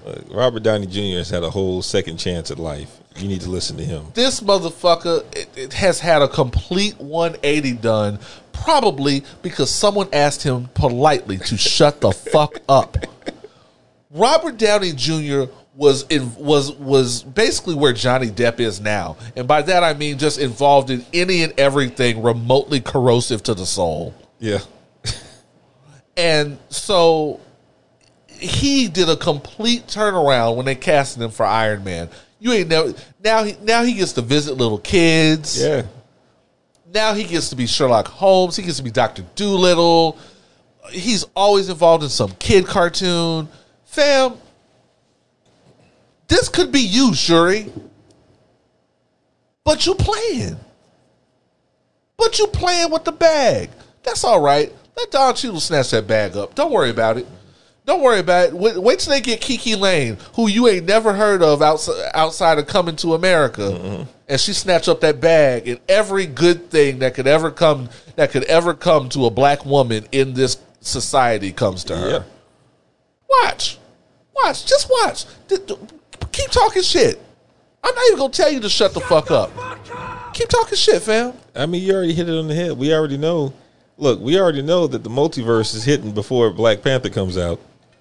So they don't need you, fam. You can get in or you can get off, bro. Yeah.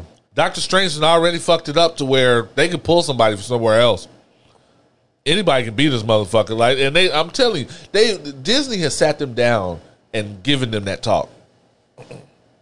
Don't think you can't. Yep. Because you can. Anybody. And let me tell you, they didn't get Kevin to have the talk. They got all the niggas in a room, and Ryan Coogler very politely gave them this talk. Because if ever it was somebody who just looks like, despite being a nice guy, they not with the bullshit, it's Ryan Coogler. Yeah. I heard it in the way he talked. You know, when they talk that Oakland accent, you feel it. And he pulled him right to the side, fam. Boy, coming in talking like Marshawn Lynch. Hey, bro. I'm telling you, bro. Like this right here, man. This my shit, bro. Y'all ain't doing this. Y'all ain't fucking this up for me, bro. Y'all fuck up my bag. We all gonna be some fighting motherfuckers. Yeah, man. You know what I'm saying? Like, try Jesus. I got hands. Ryan Coogler look like he got hands too. He looked like that little quiet nigga that talks that don't talk no shit and just looks at you and goes, "Okay." That'd be the one that whoop your ass. Okay. That's what he is. It's like Royce. Remember when Royce tried to get Tory Lanez together and said, "Yeah, all right, fam." Royce will shoot you, man. Royce ain't gonna waste that much time. He'll just shoot you. Even at his big age, he don't give a fuck. So yeah, I'm not even gonna tell Letitia Wright to shut the fuck up. I'm gonna tell her to keep talking. We can show you better than we can tell you. And life comes at you fast. And we tried to help you. But you didn't want to have it. Let Disney show you how these white people do. It can all come. Let me tell you, if it can happen for Kevin Spacey, fam, how fast did they get Kevin Spacey the fuck out of here? There was no hesitation. Kevin Spacey, his face was in the trailer for a movie that he was not in a month later. And if they will, and that is a white man. That is one of the whitest of white men. And if they gonna get him out the paint, what the fuck do you think is gonna happen to a black woman talking shit? Like I said, just have a sit down with Terrence Howard. He'll let you. he would let you know, but he's somewhere reinventing math or whatever the fuck he's doing. All right, that's all right. That's all right. We tried. I did my part. Randle did his part. Opinions While Black did their part. Don Cheadle did his part. I'm just saying. Show you better than you can tell you. Have we done a podcast, D. Randle? We most certainly have. Episode 156. Yep. It was a journey. Because I'll tell you, I was tired to the motherfucker. I don't know why I was tired to the motherfucker.